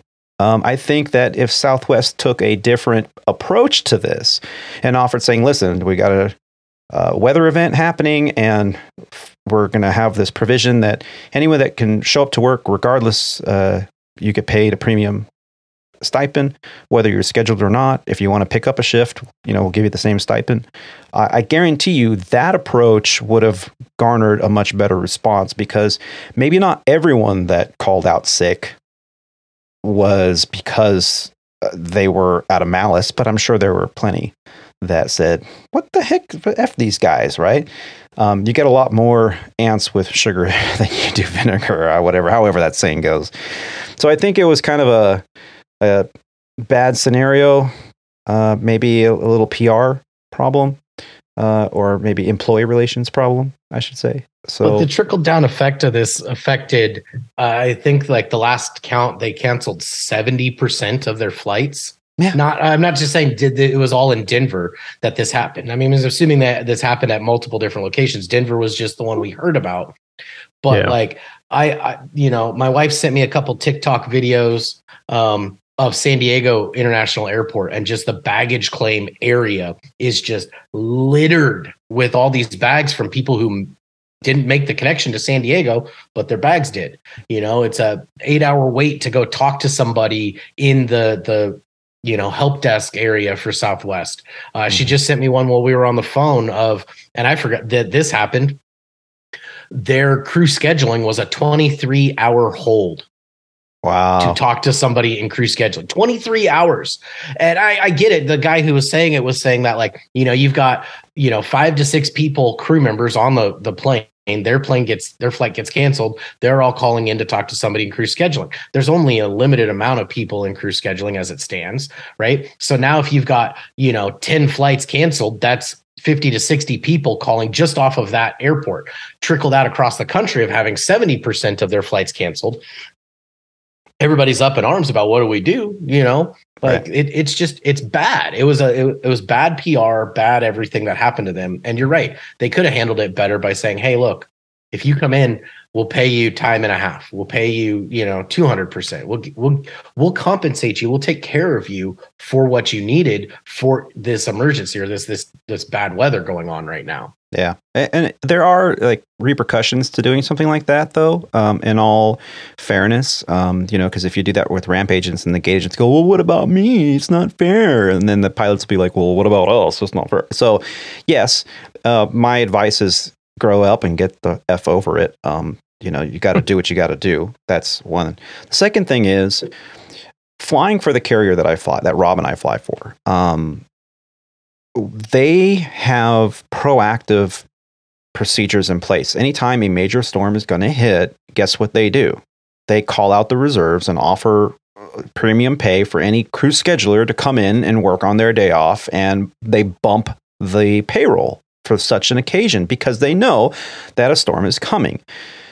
This Winter Storm Elliott was making the news days, if not weeks, in advance. So really, there was no need for this to happen. We're not here to criticize Southwest for how they handled the situation because we don't have all the facts. What we are saying is this is something that has happened.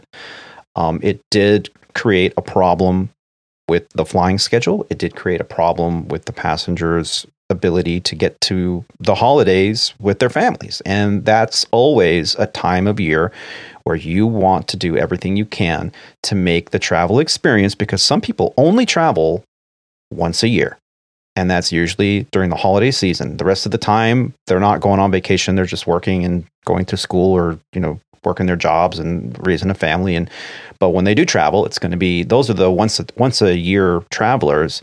They're not experienced. So you want to give them the best experience possible so that the next time they book that trip or that vacation, that they go, well, I had such a good experience on this carrier, I'm going to go with them regardless of what the lowest ticket price is. That's what you want to offer. And having scenarios like these play out definitely hurt the company. Now, this is an aviation podcast about the journey of today's aviator. Why does this matter? Well, because your growth at an airline is dependent on how well that airline does. Legacy is no exception.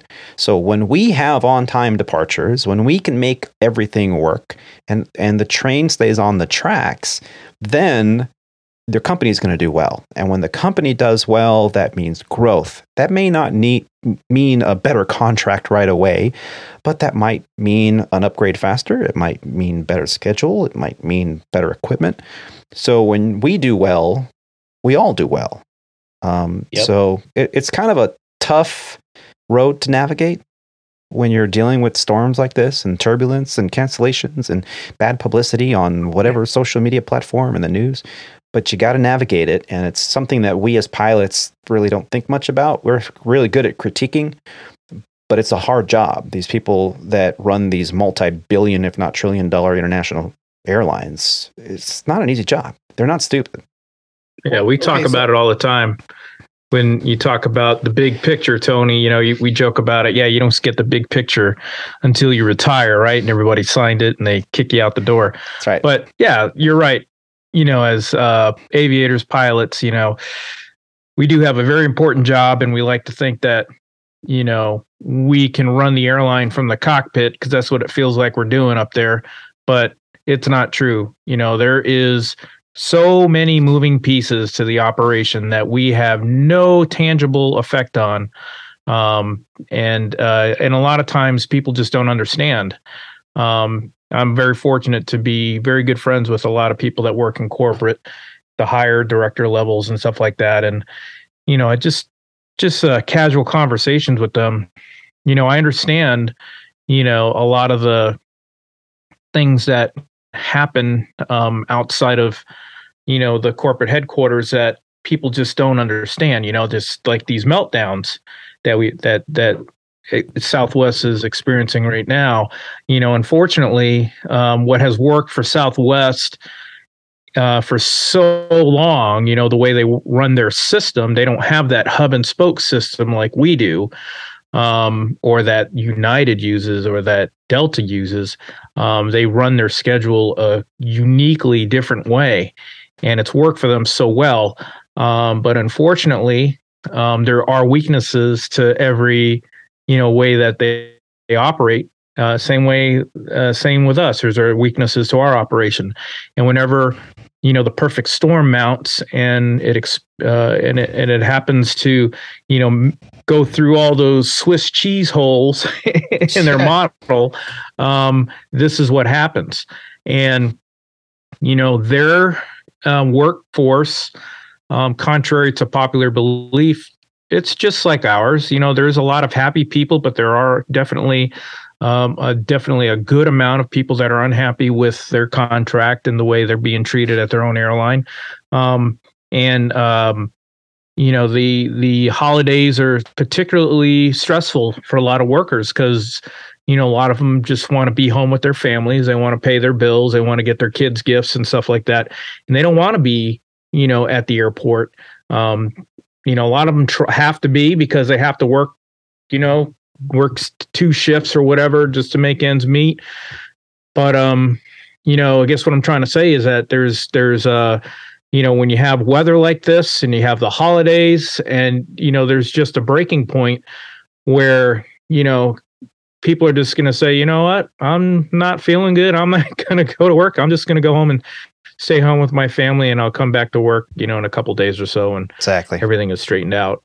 Yeah. And they're also, up against the staffing issue like we are, like everybody is, obviously the big thing is the pilot shortage, and contrary to some articles that I've read, they say that there are no pilot shortages. Well, it's here, it's happening. I think there's pilots in the pipeline, but they're not ready to come sit in the cockpit with any one of us on this podcast right now because they require a whole bunch of training. So there is a shortage. So whatever they were talking about is not true. Well, maybe not 100% true, but there are great demands in labor all over the board. And a lot of people don't even think about this either. The contracted companies that support the airlines are suffering from the same thing too. Yeah. When we get fuel, it's not a Legacy Airlines gas person pulling up to the airplane to put gas in the airplane. That's a contracted service. So they're staffing their company. Their people may be, calling in sick, or they may be, suffering from supply or maintenance problems that are being affected by the cold and everything. And then, I'm all over the place with this here. And you also got to remember, planes come from all over the country to pick you up, to take you where you're going from. So just because it's sunny and warm in your climate where you're departing from or where you're going to doesn't mean that that's where your plane is to pick you up. That plane may be coming from that Denver airport or that Chicago airport, or from that thunderstorm that was just through Orlando. So that's where things get all kind of derailed and off the track. So your airplane is not going to get there. Your cockpit crew's not going to get there, and your cabin crew may not be there. And, you know, we got this huge disaster that just unfolds in front of your eyes. Yeah, next time you have I think passenger, they also had a computer issue too. Did they? Yeah. So I think that doesn't help. You know, obviously everything's speculation because I don't have any you know, valid source, but you know, just reading articles and listening to the news and reading some social media stuff, I believe they've had some kind of a computer malfunction, and the airline has been forced to completely shut down the operation. Yeah, they have to reboot reset the whole computer network, and then start it back up. And I heard there was a couple flights that are out flying today, but they were only able to get airborne because they were able to manually dispatch the airplane. Yeah. And you know, it took them hours to get that just going because they have to manually calculate and get all the approvals through their manual authorizations to fly the airplanes and all that stuff. Sabotage. Anyway, sorry, I was all over the place with that. Good. But so I grew up in the industry, right? I've been in the airline industry since I was a kid, right? My dad flew for Legacy Airlines, retired back in 2013.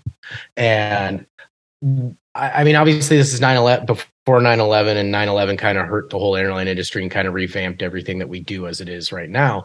But I can remember as a kid that there used to be flight after flight after flight out of all these different locations, you know, and they would send out flights 2/3 full and all this stuff. And, you know, now it's like, we're oversold by, you know, 17 seats, and we need, you know, 4 people to give up their seats, and we'll give them a credit voucher. And, you know, now there's only 3 flights a day running from, you know, insert city here to some major hub here. Right. And, you know, all these flights are all gone. And, you know, maybe, and this is me speculating and putting stuff back, but maybe we go back to some of those older adages where we send a flight out 2/3 full, and, you know, we have 5 flights instead of, you know, 2 flights a day, and get more people on the airplane, because more butts and seats, again, like what Tony was saying, is I had a great experience on them. I've only flown, you know, but once a year.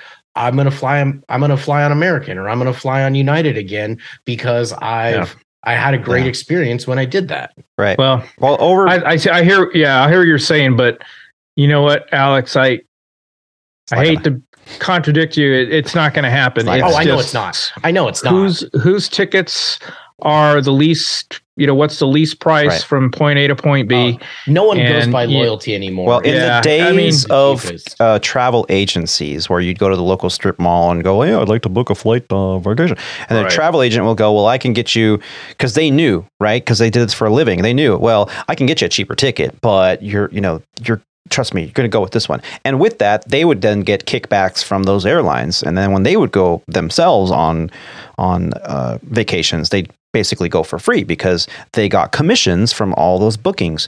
Well, the travel agency profession is all but dwindled down to almost nothing because the internet is your place to go to book a flight. You go to Travelocity or Bookings.com or one of these websites, and you're going to go with the cheapest fare. And maybe you'll look at and see an ultra low cost carrier and go, I'll pay an extra $100 and go on this other one because I know I'm going to probably have a bad experience. But really, the 2 factors are ticket cost and the fastest routing or the least connections, right? So everybody wants to go direct. Everybody wants to get their $99 tickets, and everybody wants their bags to fly free.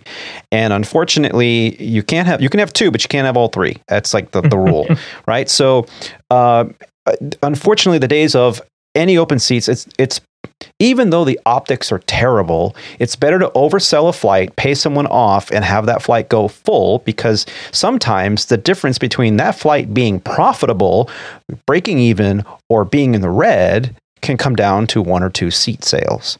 So that's unfortunately the game we've played, because everyone's shooting for that bottom line on the highest amount they can charge for a particular ticket for a particular seat. And we're not even going to get into that because we're already going long today.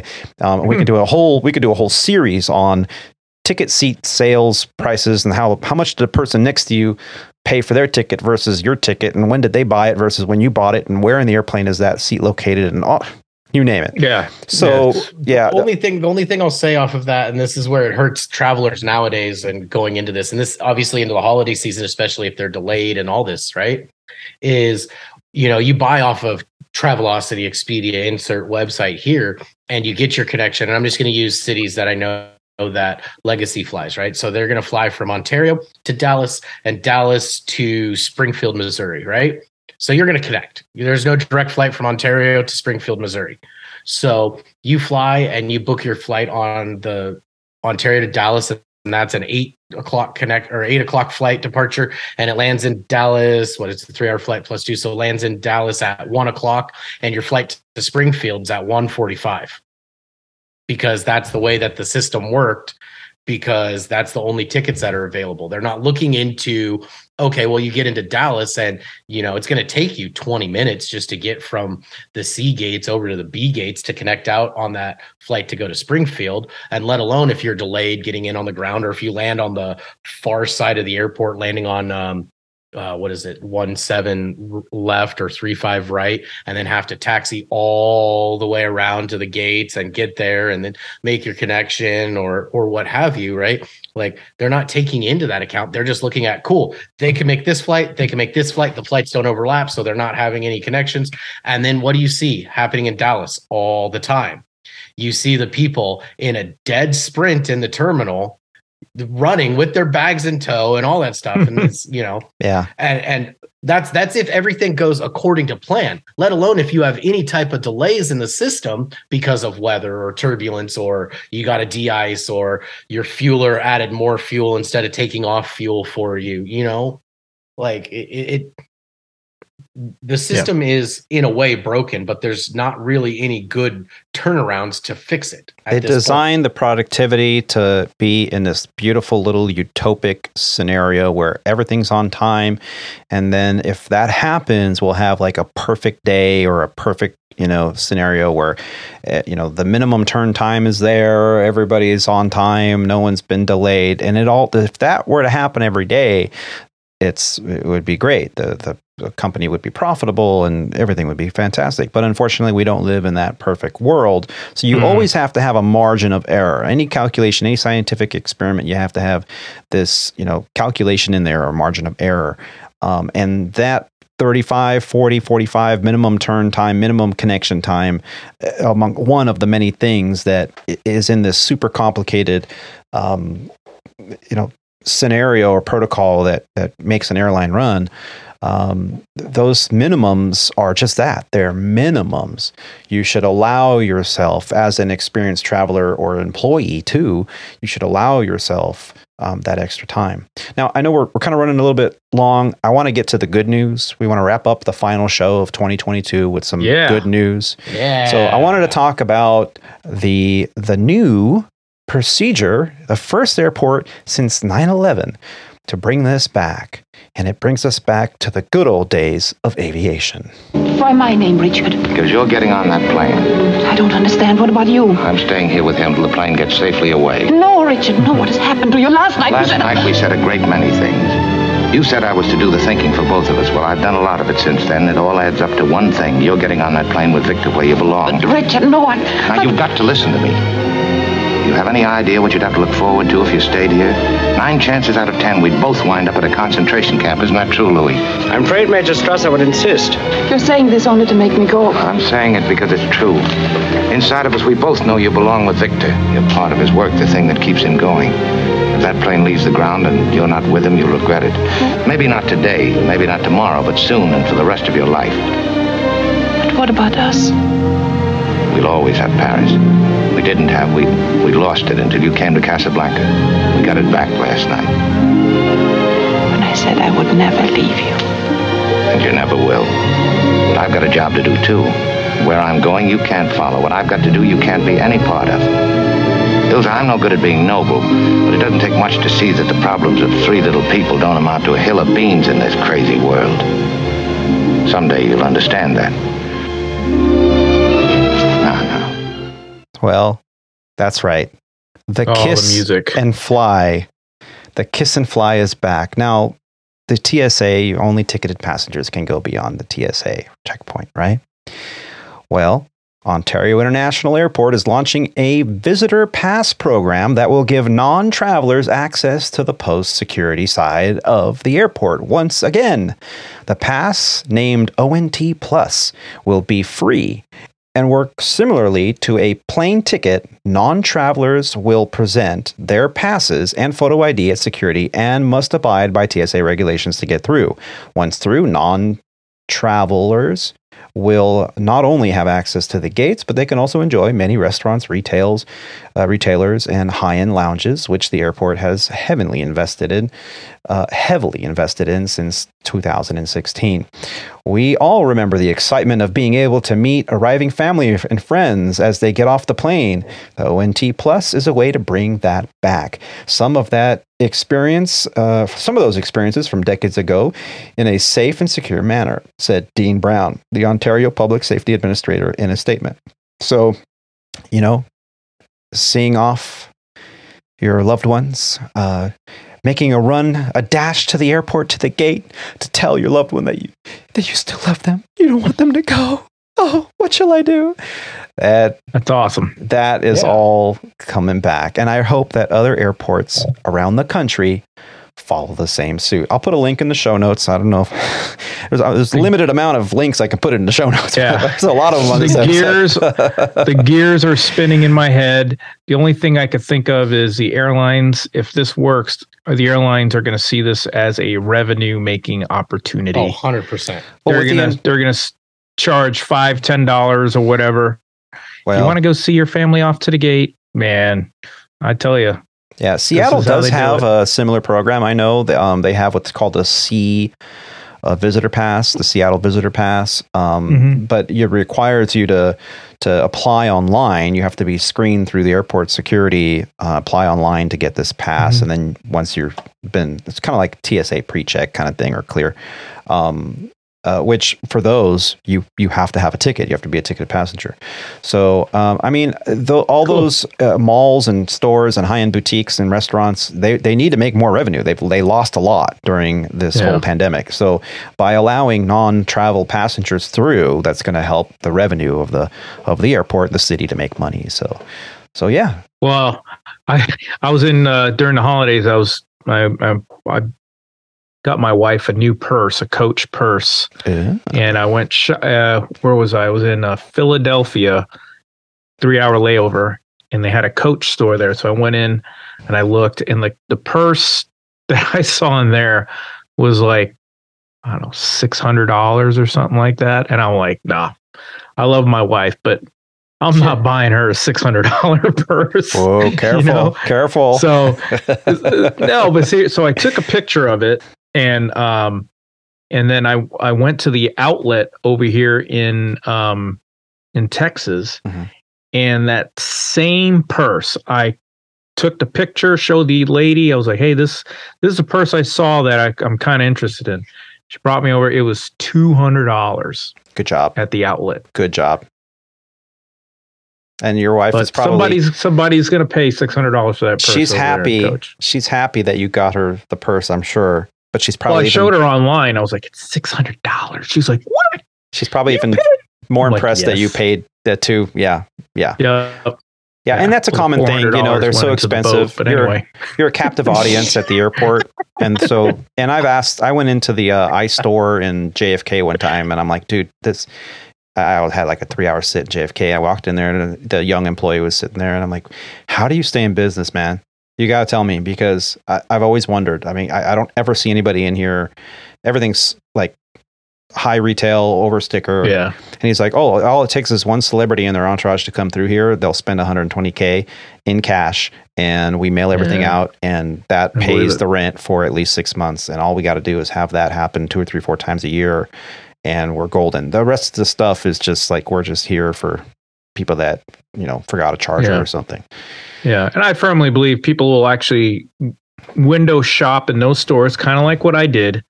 And then they'll go to one of those stores in some other area. And that's what keeps those stores in business, because they,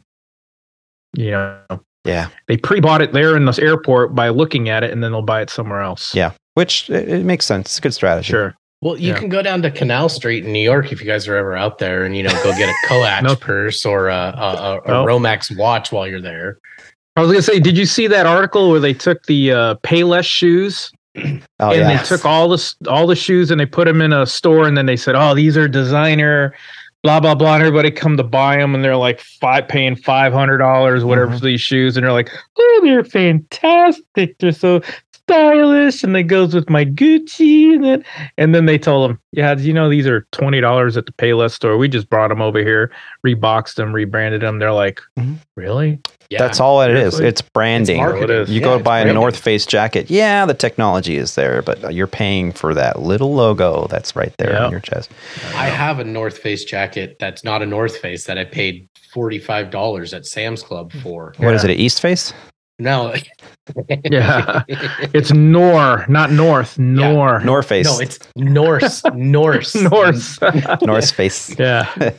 Right on. Well, another good news. Spirit joins forces with L3 Harris, an effort to recruit future pilots. AeroCrewNews.com. The sky's the limit for aspiring Spirit Airlines pilots. The carrier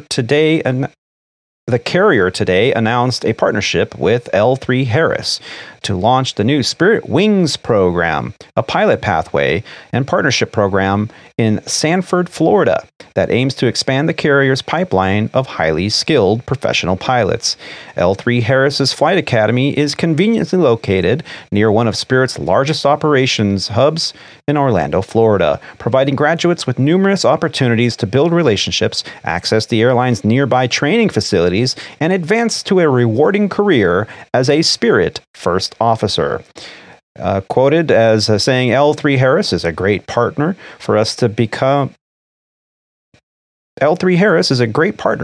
because of its history of developing highly skilled pilots through the state-of-the-art technology training with a modern fleet, as well as a commitment to safety and excellence, said Ryan Rodosta, Senior Director of Flight Operations and Systems Chief Pilot at Spirit Airlines. Our fleet is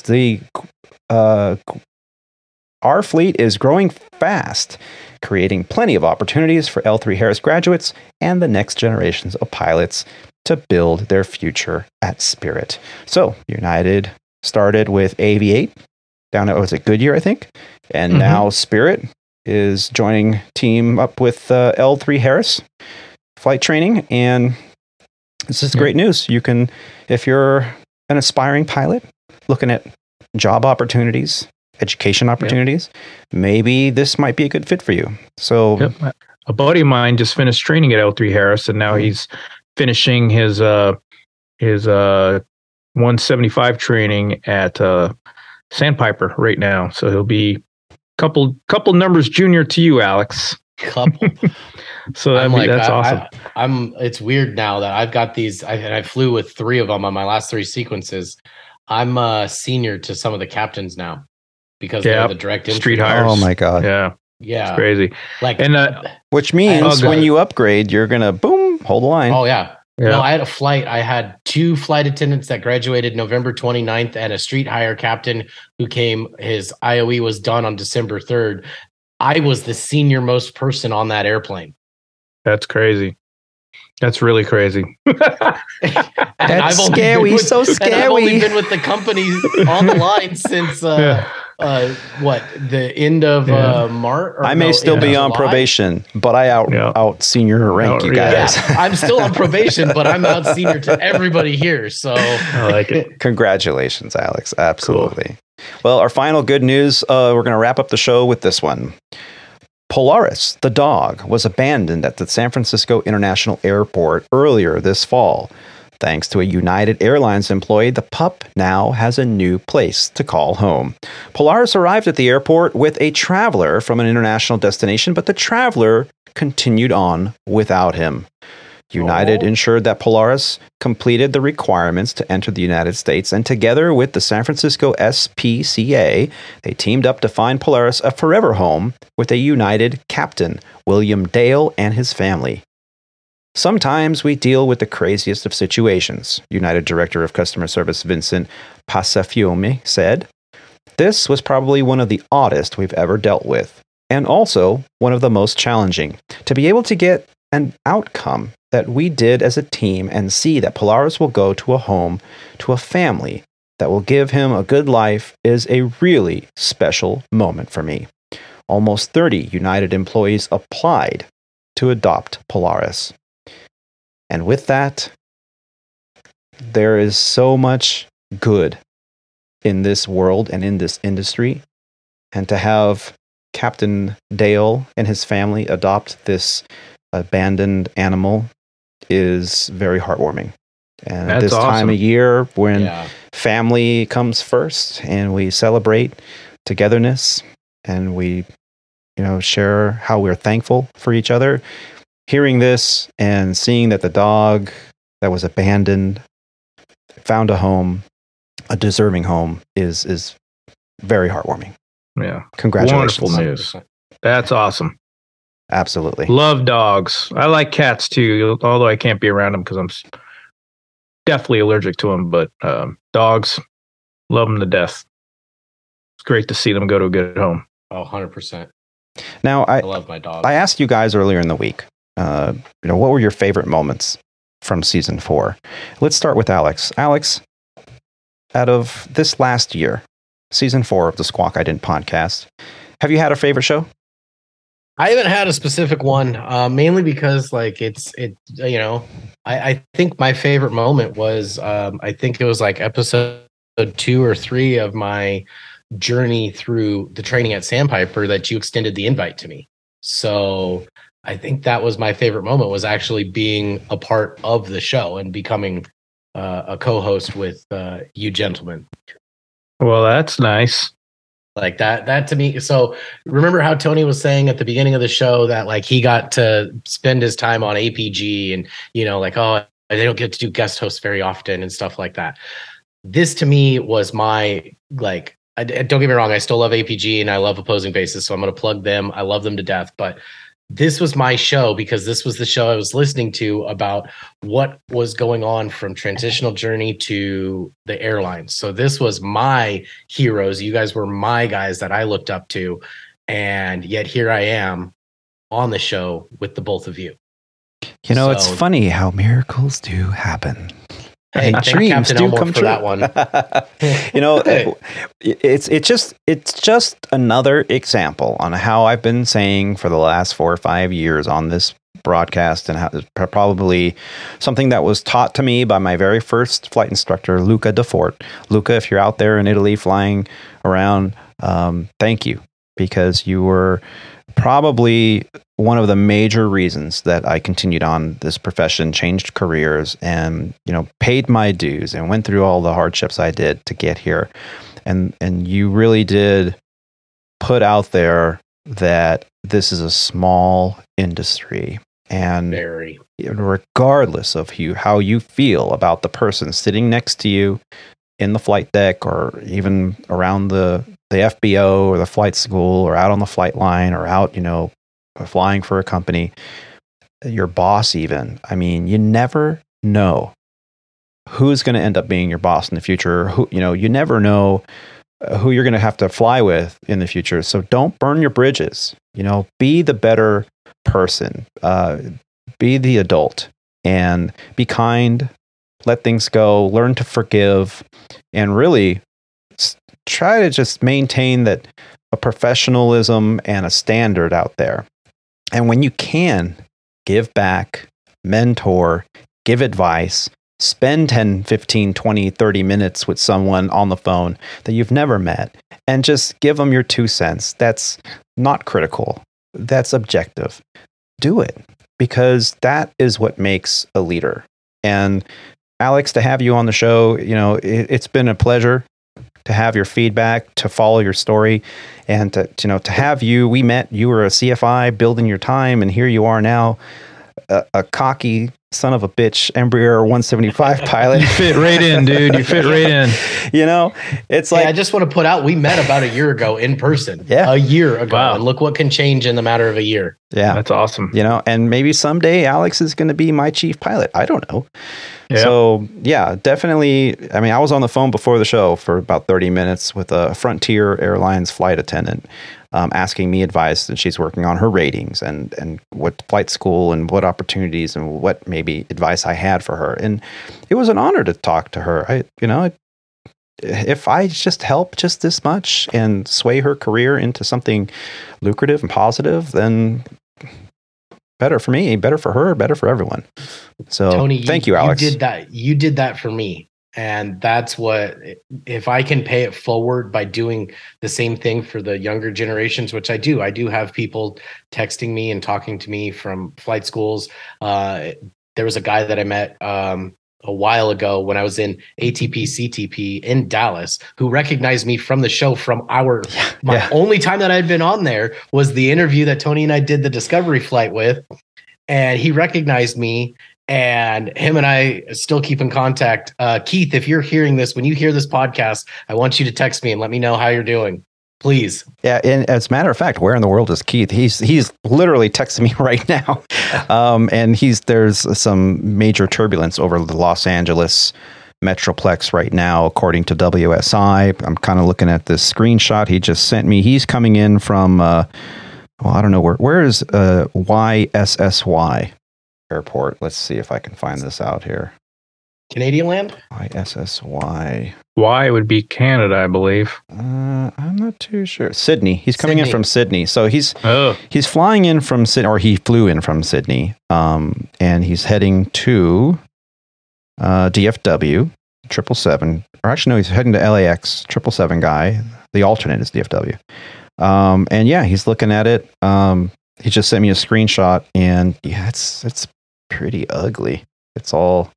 Oh yeah, can't really see it with the green. Yeah. Stuff. But yeah, that's another one. Keith, saw him in the crew room. Like, hey, you're Aviator Tony, huh? Like, have we flown together? Yeah. I'm 777 captain. I listen to your podcast. I have a podcast too. Small world. That's cool. I know it's crazy. It's happening to me too in some of the most least likely, places. Somebody will, hey, I recognize you from somewhere. Hey, you're on that podcast with Tony, right? I'm like, oh yeah. I'm like, whoa. Yeah. Yeah. And we're so grateful. A listener out there, all 5 of you, we are so grateful. Thank you so much. Yeah. 7. It's awesome. 7 now? Oh, it's up to 7. Yeah. Rob, any favorite particular show or guest or any moments? Absolutely. Yeah. I'll get to my favorite, but one of the best shows that I had was the most recent one with Captain Elmore. I mean, just to hear his story and his victory over cancer was amazing, and his true warrior spirit showed through, his whole story. So that was definitely one of my favorite, but my very favorite one was episode 108, which we did back in May. That's when we had Captain Adelia Roberts. Yes. Her story was just amazing. Just from how she, came to America on the back of her dad, crossing the Rio Grande when she was, 5, 6 years old or whatever it was. And then to go through her whole, childhood wanting to become a pilot, only to be told no at every point, along the way. Yeah. And, just to finally just say, look, I want to be a pilot. And somebody had, just happened to be within earshot of her conversation when she got let down again at a major flight school to tell her, look, you can still do this. This is what you need to do. And she did it. And holy crap, did she just literally take off from that point. CFI, got hired on at an airline, became a captain, became the chief pilot, and flowed over and upgraded. And here she is, the captain of an Airbus. Yeah. So very inspirational, and that's huge, man. That's awesome. That was my favorite show. Yeah. Yeah. All those shows were just huge for me. Adelia's YouTube clip is the headlining clip whenever you go to the channel. If you've never been to our YouTube channel, at Squawk I Didn't Podcast on YouTube. If you've never watched a video, the introduction page comes up and her clip comes up right on top. That inspired me. It inspired me on so many ways. Again, I enjoyed the episode where we had Captain Keith, episode 111 or Flight 111. I really was honored with episode Flight 112. It's our honor because that's the flight where I explained how the captain and I that I was flying with that week were able to participate in a what's it called? Not a memorial flight, but it was the flight where we had the remains of one of our fallen soldiers on board. We got to carry the flag. Oh, yeah. And that flag was going to be the flag for the unit. And honor flight? I think it was called an honor flight. Yeah. Yeah, I think it's probably called the honor flight. You're right. Yeah. And to witness the procedure, both of us was very emotional. The Kevin's journey, his fight. I mean, I was privy to that information as it was happening, and out of respect for his privacy, I never said a thing because one, he was going through the journey, and as soon as he was in the clear, he agreed that absolutely, I'll tell my story if it helps anyone on the show. But I got to tell you, I got to say, Flight 117, the Leadership Toolbox, that one really stood out for me, and on that one, that was a kind of a back to the old school of podcasting where I just had two microphones in my hotel room sitting on the floor with a captain who I had just met that week. And he and I had gone down to Suriname. Neither of us have ever been there. It was one of those red eye to Miami and then red eye to Suriname and then stay there for like 30 hours. Captain Greg Jones, General, retired Greg Jones. His explanation of the leadership toolbox on how we put these little things that we learn throughout our life in our leadership toolbox so that when we need them, we can just reach into our toolbox and pull out this tool to help us to lead, to provide, to, just to fly an operation as professionally as we can. That one stood out for me too. I mean, they're all good. It's all my baby. That one. That was really good. Yeah, that was a good one. So, I'm really happy that this podcast has not fizzled out like so many do. I'm one of the most hard-headed, boneheaded, determined sons of bitches I know. So I'm not going to let that happen. I'm not going out without a fight, baby. But the season 5 is going to start here with the coming of the new year. And I've been talking with quite a few people. We have some very exciting show ideas coming up. And we want to hear from you. We do appreciate all of the support that we have received over the years. And we just want to say thank you to all of you that are listening, that are sharing this podcast with others, and that have written in and given us a little glimpse of their journeys. So thank you. I want to wrap up the show today by saying thank you to Alex and Rob for joining me today. It's always a pleasure to have you gentlemen on board. This is, kind of like sitting around with my brothers in aviation and just talking about the journey. I look forward to doing this after I retire, maybe with some nice whiskey and a good cigar or something. I got to start smoking cigars. Did you enjoy listening to our flight today? We hope so. And we hope that you pay it forward by sharing this podcast with your family and your friends. Make sure you subscribe and follow to the Squawk I Didn't Podcast on whatever podcast platform you're listening on. Also, check us out on the YouTubes. I know that the whole podcast isn't there, but we have a lot of short videos, and we do our documentary segments on there too. I'm still watching that LAX one over and over again. We did a great job on that one, yeah. We also love receiving listener feedback, so you can send us an email or even some audio feedback via the website, and that's at aviatortony.com. That's Alpha Victor, the number 8, Romeo Tango, Oscar November Yankee.com.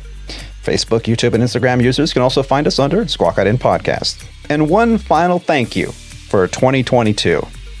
Thank you to all of you for taking the time to listen to these grateful aviators. Keep the dirty side down out there, be safe, and take care of each other. Bye, y'all. We'll see ya. See ya. Happy New Year. Merry Christmas. See ya. Happy Kwanzaa. All right. Happy Hanukkah. Let me hit some buttons, boys. Thank you. Melikaliki Maka.